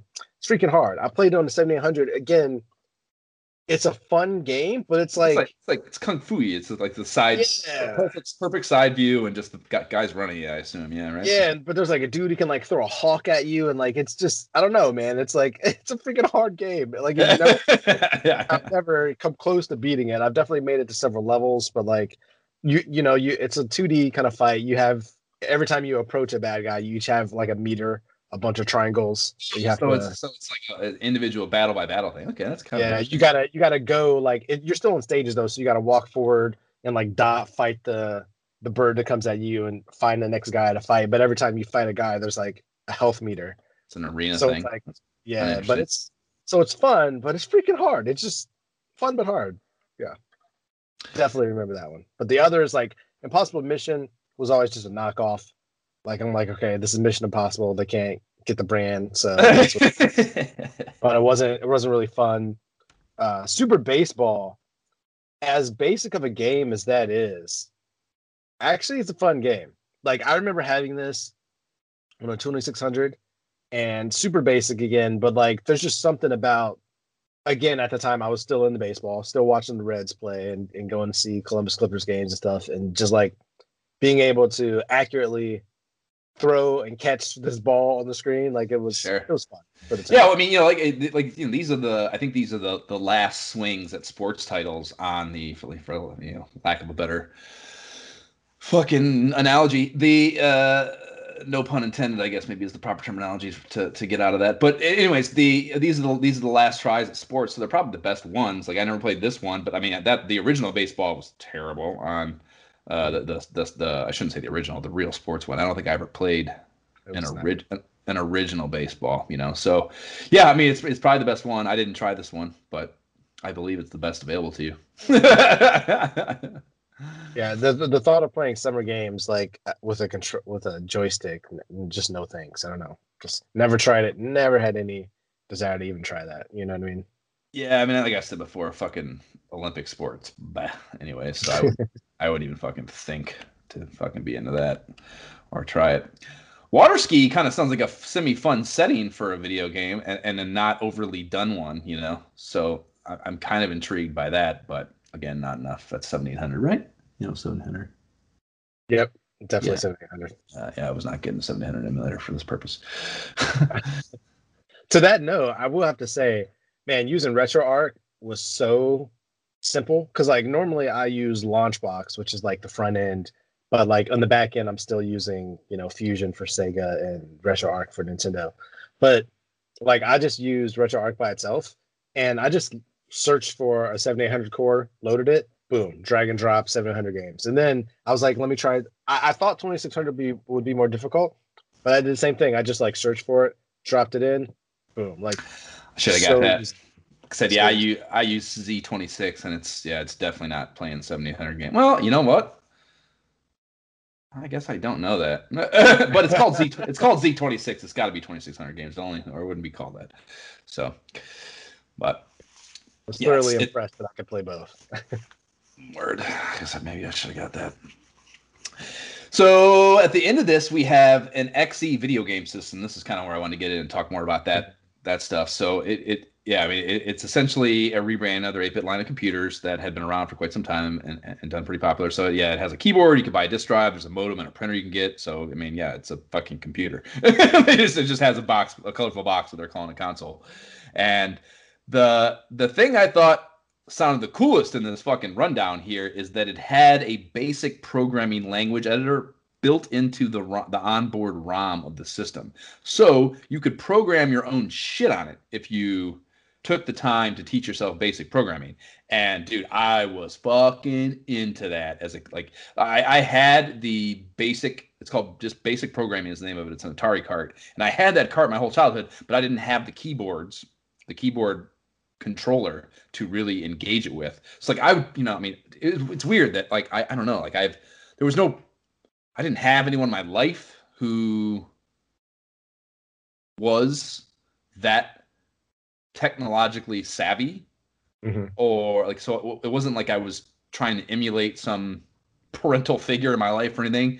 No one had, my uncle didn't get a computer till later, and this was before he and I were really close anyways. Like, I don't know where it came from, man, but I was fucking like, computers fascinated the fuck out of me, man. And I so badly wanted to be able to program my own shit, like computer programming, hacking into the mainframe, man. It was probably that's probably what it was. It was probably hacking into the fucking mainframe in movies. It's probably like, I want to hack into the fucking mainframe.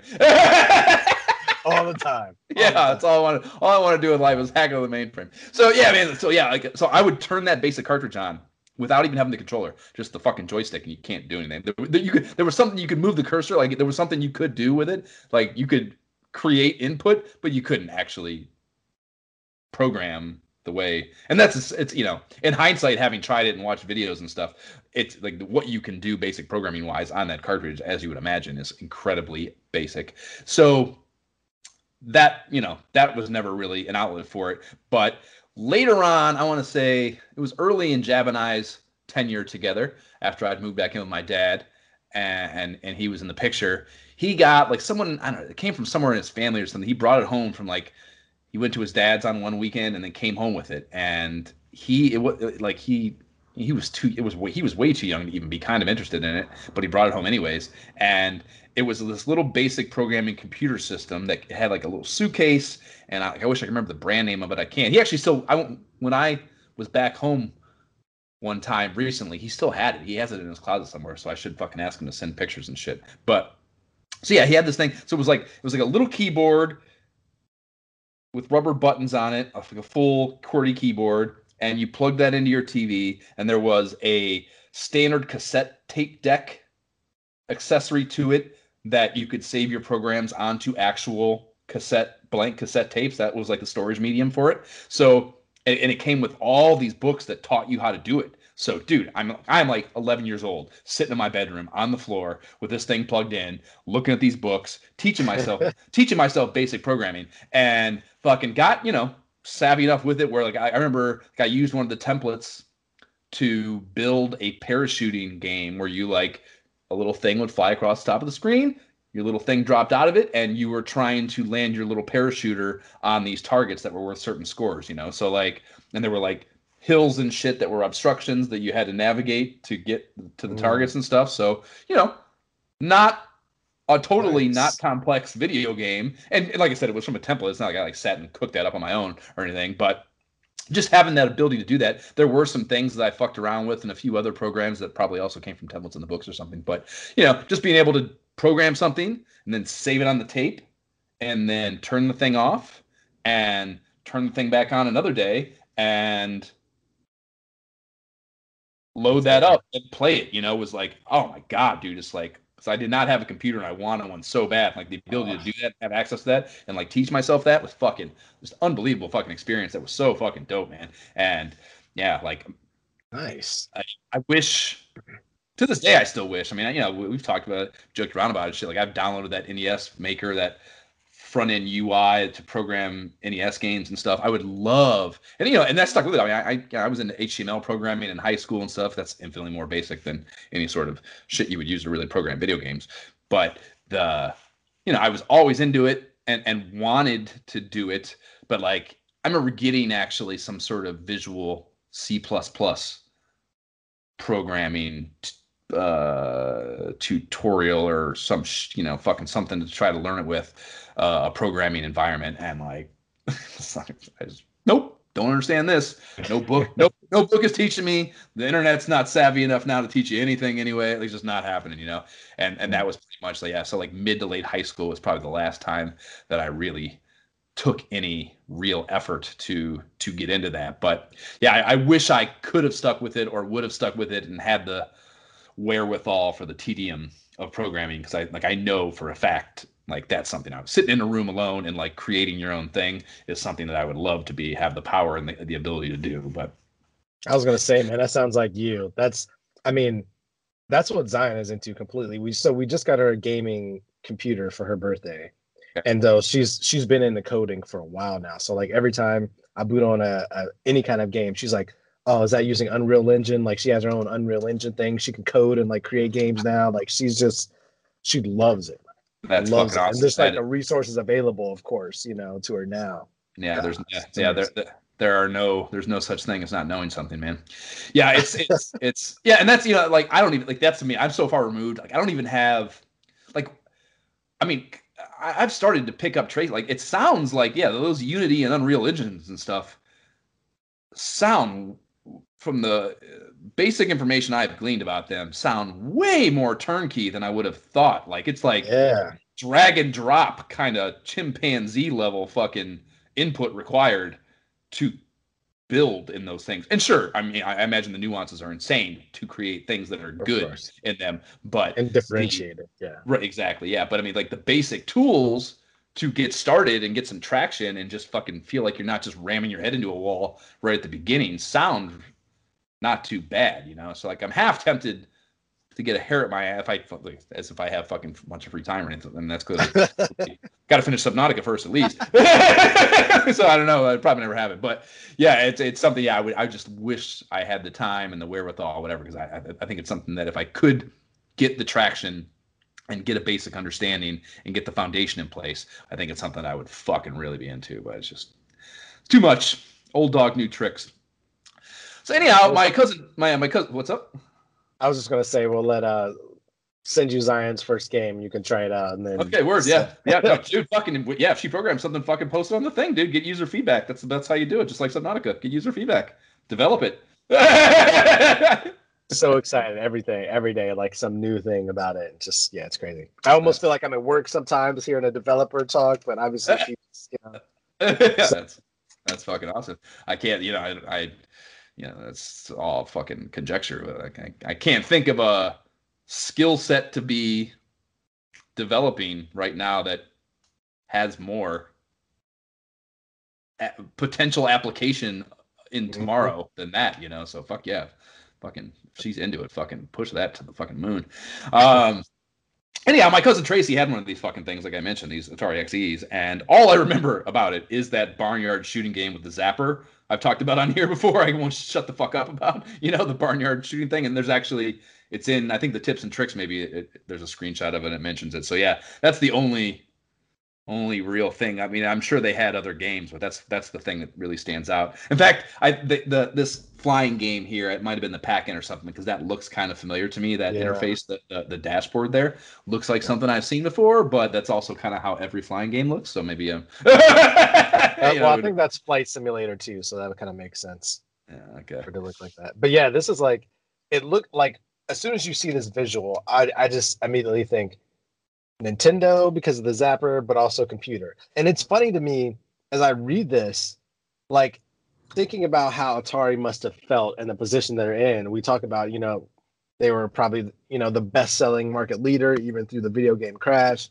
But now Atari, like Nintendo's eating their lunch. But at the same time, for them to sit here and say, we've had 8-bit computers, been around for almost a decade, they're probably like, wait a minute, Nintendo is 8-bit. We got 8-bit. We've been had 8-bit. Like, it's like just the words, just like 8-bit, 8-bit, 8-bit. Like, what is the same shit? Yeah, exactly. Yeah. Again, just they're a technology company, so you can't say that they're fucking stupid, but like there's like just an oblivious aspect to everything about their function, and it's not hard to connect the dots on Nolan Bushnell walking away, Time Warner, this big corporation acquiring them, and this again just not knowing what they're buying. They just it's profitable. They're buying the balance sheet. They're not even buying. They have no one at Time Warner, not a fucking soul, even knows what an Atari is. I bet. There's terrible, like, man. Yep. And they fucking just have no idea how to run a company like that at this time, and of course ran into the fucking ground like every other fucking Corporate America fucking thing. Yeah, I mean, I was gonna ask you if you fucking fuck with one of these, but I think you kind of already said no. So Never moving did. on. Moving on. They also are asking at the bottom of this. They are asking kids to name their stock superhero mascot here. So trying to, just like Nintendo, not different there, trying to get fucking the readers to do some labor for them. The best these marketing wonderkins here with Atari could come up with was Atari Ace and Commander Atari. Wow. Absolutely Good job, pathetic. team. Yeah, fucking way to go. Just like we talked about, what was that thing I fucking was pissing myself laughing about the different word, like you could put those 4 words in any order in the same thing. Yeah. Yeah, it's just pissing my fucking. It's the exact same thing, same concept to me.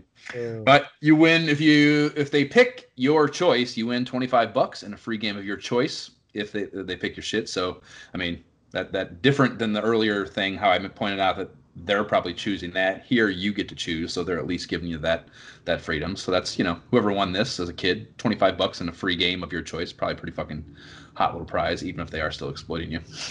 So. What are you going to do after these messages? we'll be right back. What do you want? What do you think? What do you want? I want the latest games anywhere. What do you want? I want the sounds that curl my hair. What do you want? 7800s everywhere. What do you want? I want Atari. I do. What do you want? I want Atari. What do you want? Atari 7800. Atari's the name of the game, dudes. Check it out at these rad stores. That is a 1990 Atari 7800 commercial, like for the system there, and it's rad. High octane rad. Let's go. Cool stuff. And the strategy section kicks off here, where they do deep dives on, you guessed it, game strategies. A feature on XE title Necromancer opens us up here, and the name and art imply fantasy RPG, so I'm listening. And I kind of suppose it is, but it definitely has a unique twist going on with it, doing a little research about it. It's you play a sorcerer that goes by Illuminar, seeking to destroy an evil necromancer called Tetragorn, and your chief offensive angle is a incredibly eco-friendly one, planting trees and protecting them from the necromancer's minions. So like, yeah, it's like a very, I don't know, like eco-conscious sorcerer theme, which is, I don't know, different. So that's kind of fun. And then we have Donkey Kong Jr. next, and it doesn't specify in the piece, but like I said, I'm guessing this is the 7800 port because I had the 2600 version, and it's fucking great, but it didn't look anywhere near this slick. like anywhere near. 100% the 7800 port, because I tried that, and I was like, yep, this is definitely for sure that one. This is such a fun game. You know what I hate about this game? I hate that you have to climb down every rope. You can't just kind of go off the edge and think there's a platform right beneath you. You're going to land. Yeah, no, you're going to die. You'll fall to I forget that every time I play this game. Like, but it's a fun game. Yep. Yeah. The one, and assuming that it has the same stage flow as the 2600 version, the stage where the blue one where you have to push the keys up between the 2 ropes to the top.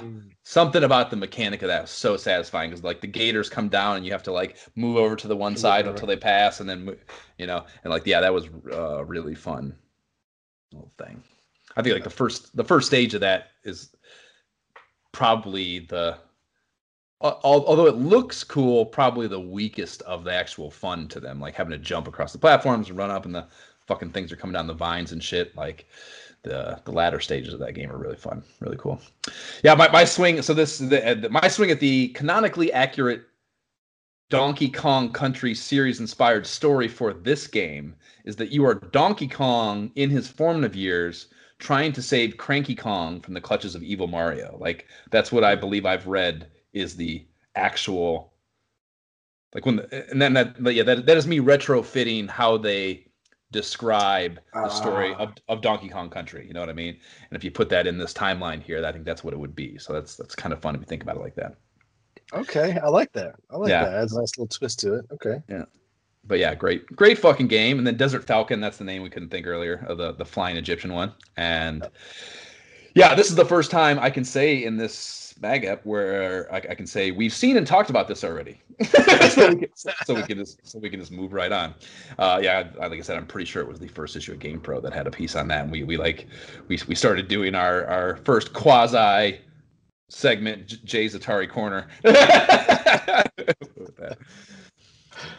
So we get a half-page ad for Froggo Games Corporation next, and this is a black and white ditty titled "Big Game Hunters," and they have 2,600 games and 1,700 games, and the 2,600 ones are going for $15 to $17, and the 1,700 games for $30.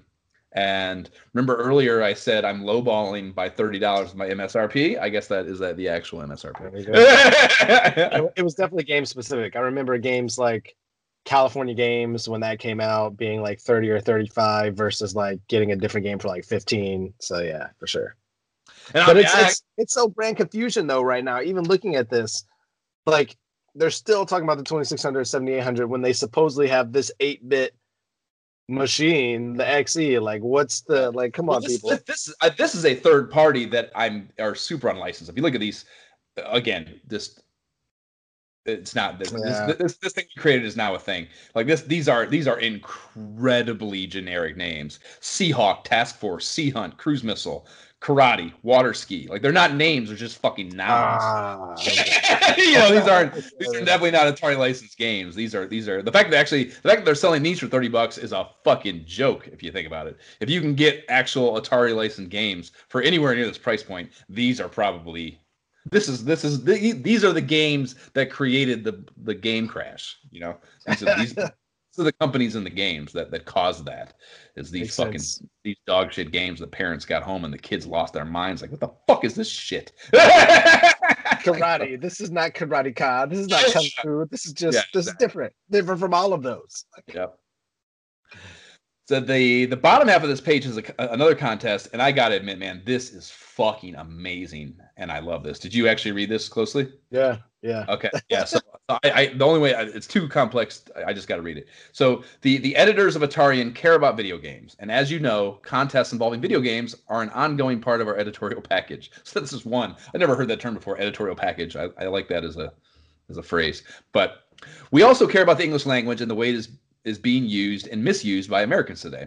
We work hard to present the reviews, articles, playing strategies, and other editorial components of the magazine in clear, correct, and stylistically pleasing English, which we think enhances your enjoyment of the content.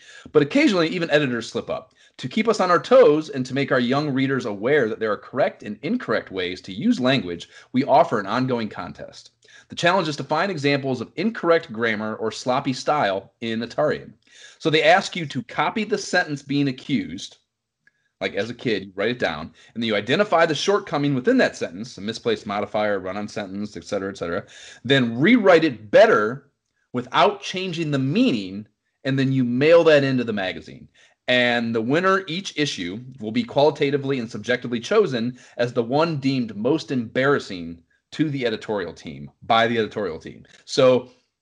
And they point out that simple typos don't count, though they admit they too are embarrassing, that they're talking about actual grammatical shortcomings here. So, yeah, I mean, the prize is described as an Atari game package and being highlighted and praised in the magazine itself, and it's under 18 only, thankfully. And they say they may force you to prove your age. I don't know how you prove that you're not 18, but whatever. I guess a birth certificate, maybe, if it actually came to that. But I don't know. That's aside the point. This is absolutely fucking awesome. It's smart. It's challenging. It's rewarding for kids. I fucking love it. Like, high five, Atari. This is the best reader interaction thing that we have seen in any magazine that we have looked at yet. Any one of them. I might even say cumulatively. Wow. Like, I think this is so smart and so fun and so beneficial. Like, that is an actual high thought requirement teaching tool built into a magazine and incentivized in a way that is going to make the readers absolutely 1000% engage it enthusiastically. You know what I mean? Like, it's just such a good fucking idea. It's so good. I mean, it makes sense. It says an unusual contest, so I get it. Read thoroughly. Right. Prove your case. It's like, okay, let's go. Let me get out my pencil and paper. Yeah, it's teaching you so many things. Like, like, yes, the like having to like just the organization required of it. You know, like the idea of like, okay, I find this thing, and I have to go get a piece. Like, think of it, you know, from a kid's perspective too. Clearly, even as an adult, some adults can't do this probably. like you find this thing, you're like, that's not right. I don't think that's right. I think I have a better idea for it. I have a reason to take the time to do it. They have to go and get a piece of paper. They have to write this fucking down. They have to copy it correctly. They have to point out the thing. They have to look up probably what the thing is called.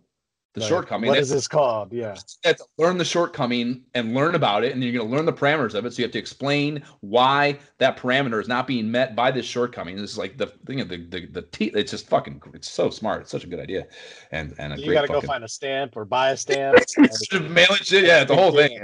Yeah. Whole fucking life experience for sure. You know. So yeah, that's fucking awesome, man. A really cool idea. So I loved that. And then we get into tips and tricks. And as I mentioned, that Barnyard Blaster, actually Light Zapper game I keep babbling about, is here. And really the only thing I have to say about this, did any of these, I mean, you actually, so these are more games you played. Like, did any of these jump out to you as something you're like, oh yeah, that's a fucking thing. Either I wish I knew, or I did learn, Well, maybe this magazine and was like, oh fuck. Nah, not really. I mean, I looked at the Choplifter one because I love Choplifter, and that's like something I definitely did, like where you capture the hostage. What, not capture, once you rescue the hostages, because there's always going to be tanks trying to shoot at you to prevent you from taking these hostages to safety. Like if you just fly backwards, you can still shoot if they come out, you know, they can come at you. So that's definitely something I did, but you learn it kind of naturally, you know what I mean? I kind of felt that way about a few of them. They seem kind of like things like, yeah, that's like shit, that's like nuance of gameplay. That's not a tip. That's just like part of learning how to play the game. You know? Exactly. Exactly. The complexity of these games is so not so that you're not going to get a fucking password tip or something here, you know. So even with Karateka, I mean, it was kind of the same thing. It's like, hey, if you run, you encounter less enemies. Like, yeah, that's part of it. Like if you walk, there's more dudes. That's right, exactly. You learn that. So. Yep. So the second page is shared with an ad for another video game store in Fresno, California that is headlined by 5200 Games, the system that is completely obsolete and not being supported by Atari at all in this mag. So fucking marketing team at that store on fucking point there. Unless, you know, I guess didn't think of it. Flip side of that idea is if it's so passe that it is now essentially, you wouldn't call it retro yet because you didn't have retro as a concept for video games, but if it's so far removed from being available that you are the specialist in that thing, and then people reading this magazine could potentially have 5200 and wants 5200 games. So you know what, as I work through this, as I logically deduce my incorrect opinion here, I think maybe I'm wrong. Maybe it actually was a boon for them if they are the sole source for 5200 games. You know, then maybe this is the perfect place to be advertising those products. I'm looking at this and I think I remember, if I remember correctly, the 5200 had cartridges that were bigger, so you couldn't play backwards compatible 2600 like you could with 78. So it was kind of like, why did you do this? So it immediately like fell out of favor, or if it had any favor. I think you're absolutely right. Yeah, no, I'm pretty sure they're like big. They were bigger and they had like a ribbed texture to the plastic molding. Yeah, for sure. So then we get our comic that I guess they feel every magazine must have, and it's called Adventures of Atari. And it's featuring their yet-to-be-named mascot, at least so they've said. And this is so fucking insanely salty of Atari, this comic strip, dude. The story starts in an Atari game factory. They lose control of their computers because an alien ship is above the factory trying to introduce a virus into their system that will force their customers to buy from the aliens, right? That's like, so it's already like a commercialized narrative now, which is fucking stupid. And then one of the employees in the factory turns out to be a superhero, of course, and he runs to a fucking phone booth in a shameless bite off Superman before introducing himself as Atari. So he does have a name. They're calling him Atari in the strip. He's not unnamed. So, right? What is that? Right. And then we find out late in the comic strip that the alien leader is named Ninja Endo. Yes. So if you were too dense to read between the lines here, Atari is saying Nintendo is nefariously stealing their customers. That's essentially, if you read between the lines here, what this comic strip is about. And holy fuck, is that a salty ass choice by them? I fully 100% remember this and reading this and being like, whoa, they just called out Nintendo's the enemy. I'm with the good guys. I'm with Atari. Nintendo's the bad guy. Ninja Indo. But it's like fucking the 1989 child version of when like all moron ass NBA players, like something happens on the court and everyone on the fucking bench is just like,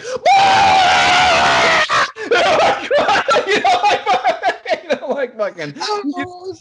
Yeah, you don't need to be that excited about this, dick. But you're part of the team, so you do. Oh man, it's so funny. I just remember that as a kid being like, damn, they could just do that. Okay, all right. Clearly they're talking about Nintendo. Yeah, it's fucking great, man. It's so salty though. Okay. Yeah, I don't know. Yeah, anything else? Anything I didn't hit on in that comic that you? No, that's it. That's highlight. Ninja Indo. There you go. So we move on from that to some brain teasers and word finds and a page of puzzles, and then we get a full page ad to subscribe to this baby for $15, and you get 6 issues annually that I don't believe ever ended up getting delivered, and then a full pager for Activision did the port of both the 2600 and the 78 versions of Rampage, and I love this ad. It's pretty close to the one the Sega box used too, and I think closer to the arcade version than the NES box art, if I recall correctly. But pretty cool and fun art, and this pretty much closes out this action-packed inaugural issue of Atarian. That was from Pac-Man Jr. on the Atari 7800. A definite favorite of mine. Very solid game. I don't believe I've ever played Junior. Ever, period. Like, I played Miss Pac-Man. I played Pac-Man, right, of course. I don't believe I've ever played Pac-Man Junior though. What's the actual gameplay? It's fun, man. It's like the screens are much bigger. Like I know there were some different things you could get as well, and like there were differentiated screens. How I was like the original Pac-Man on Atari was just the one thing over and over. You know what I mean? But like Pac Junior had different screens. There was something different you could do that I'm forgetting because I didn't play it for the episode. But it was just like had different sounds, different music, different. Yeah, there was just a lot more to it. So it was fun. Okay. Yeah, I think you had some power-ups or something, but I don't remember details. Pac-Man's okay. It's done all right historically, I suppose. So I guess so now we're going to talk about nominations for a game episode that we're not going to do. So not that, everything we do this podcast is kind of we're just fucking around here. None of it's serious. So who cares? Let's just talk about what are the games that we want to talk about, I guess, from this issue. I think I had to go first, and that's what led us to Heavy Barrel. So let's avoid that kind of outcome of this and have you go first here. I would say first would be Commando. I mean, it's just a blast of a game. Like I said, I played it over and over again. Quality graphics for a 7800 type of port, but just like fun gameplay. Like there were secrets to find. You could blast holes in walls that like you just didn't know there were things there, and you get to go to special areas. So just really well done. A lot. And again, that we have determined it's the exact same Commando as that's the NES one. Okay. Yeah. I don't think I knew that there were secrets in that game. Because it's just like the idea of blowing up these walls when you have grenades. Like if you blew up certain walls, you could go like get. I don't remember what those secrets were off the top of my head, but I just remember playing those shit out of that game. Probably more grenades. But whatever, it's still fun. So probably that one. And then still, I got to say, probably Double Dragon on the 7800. Like it was still so well done because on the 7800, you had the 2 buttons. So you could punch and kick and you could jump. That's clutch for sure. Yeah. So I can't even imagine trying on the 2600. It blows my mind that you even attempted that. But yeah, like on the 7800, even like once you got on, like, yeah, the music was good.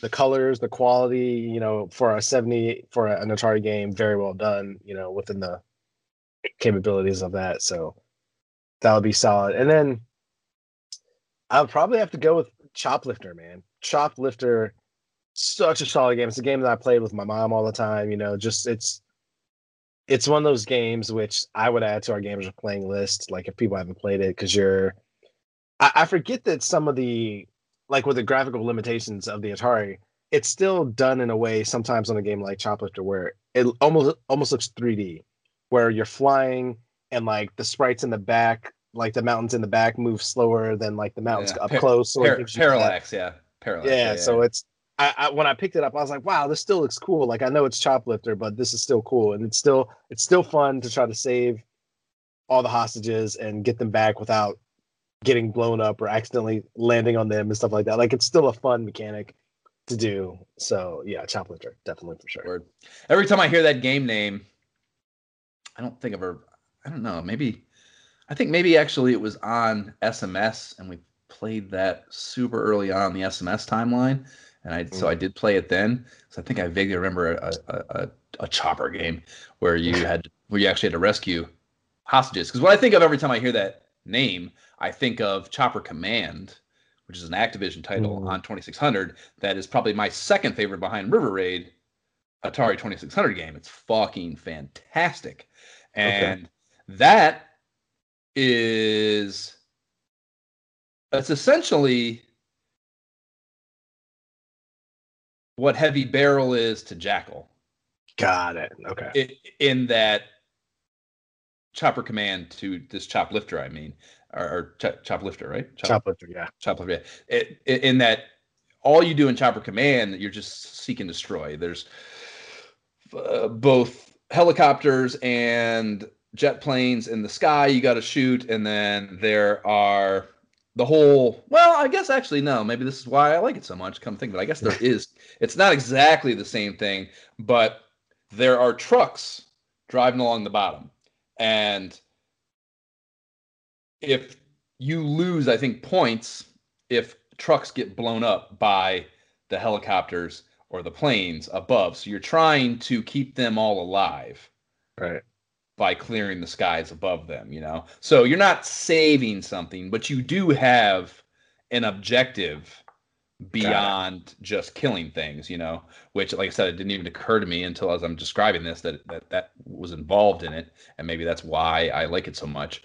But what I was going to say was Choplifter, yeah, has the saving hostages component that makes it a much obviously cooler and diversified gameplay experience. So yeah, I mean, I think I remember the SMS one. I think I remember. I might even suggest it as a game app. Come to think of it, because I believe out of what is available, especially early on SMS, it wasn't too bad. So that's the kind of game.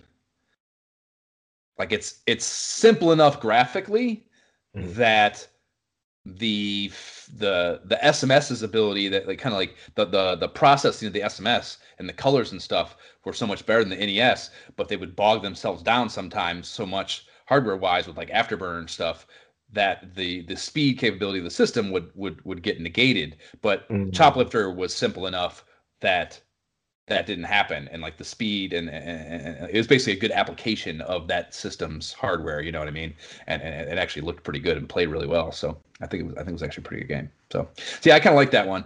And out of the three you're talking about here, that would probably be the one I'd have most affinity or most willingness to give a whack at. Yeah, I don't know how we talk about it for a long period of time. right, exactly, right, yeah.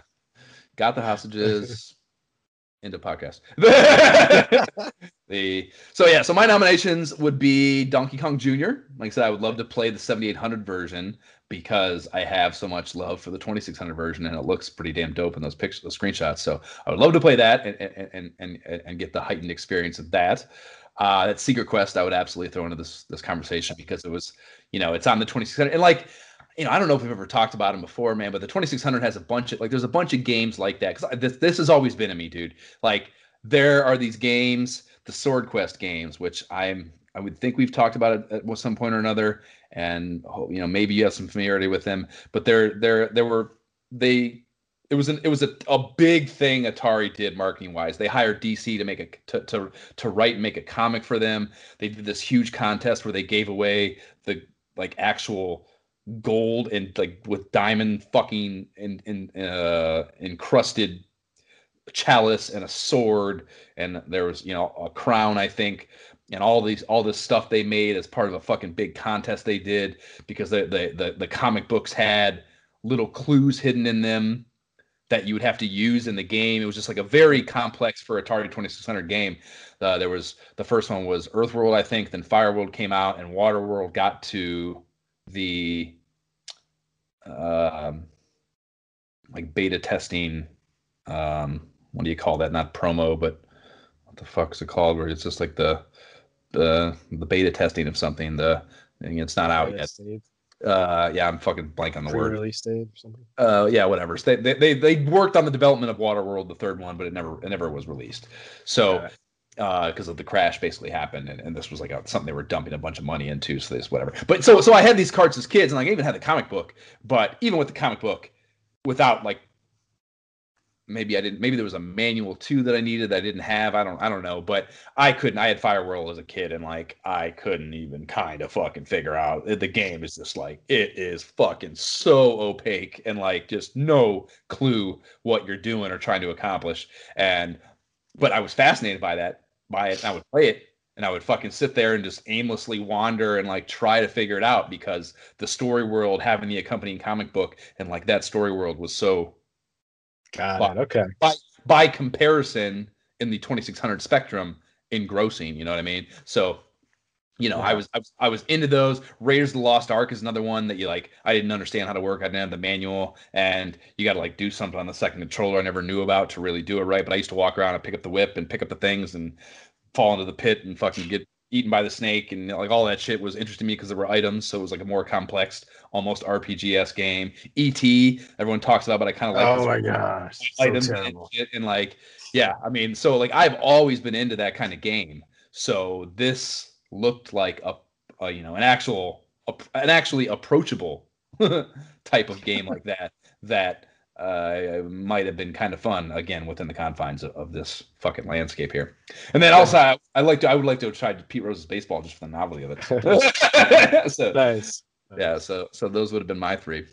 So our game app on this won't be happening. That's our next game app, and then our next actual episode will be back to our main timeline. Although Jab and I have talked about potentially getting this last Ultima episode done before then too. But if that doesn't happen, then Game Pro 8 will be the next episode in our legit canonical ISOH timeline.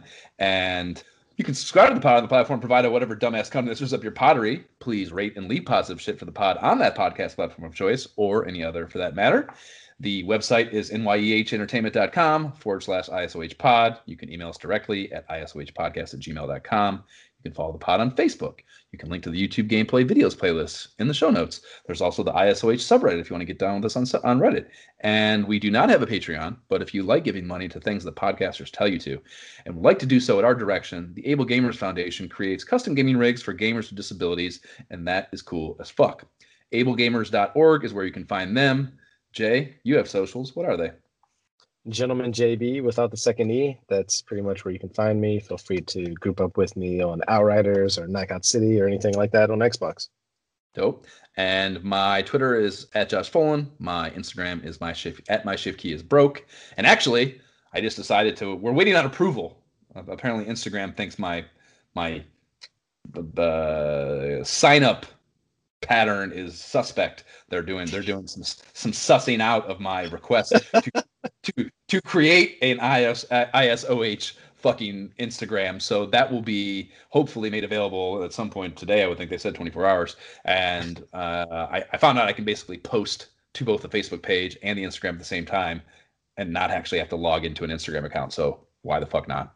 And that, if you prefer Instagram, and some people don't want to engage Facebook, but will engage Instagram as if they're not the same company. So I don't know what that's about. But if you prefer Instagram or Facebook, we're about to have a presence there, so you can check that out too. But my gamer tag is 2 Minute Todd, and that's it. Okay, bye. Bye.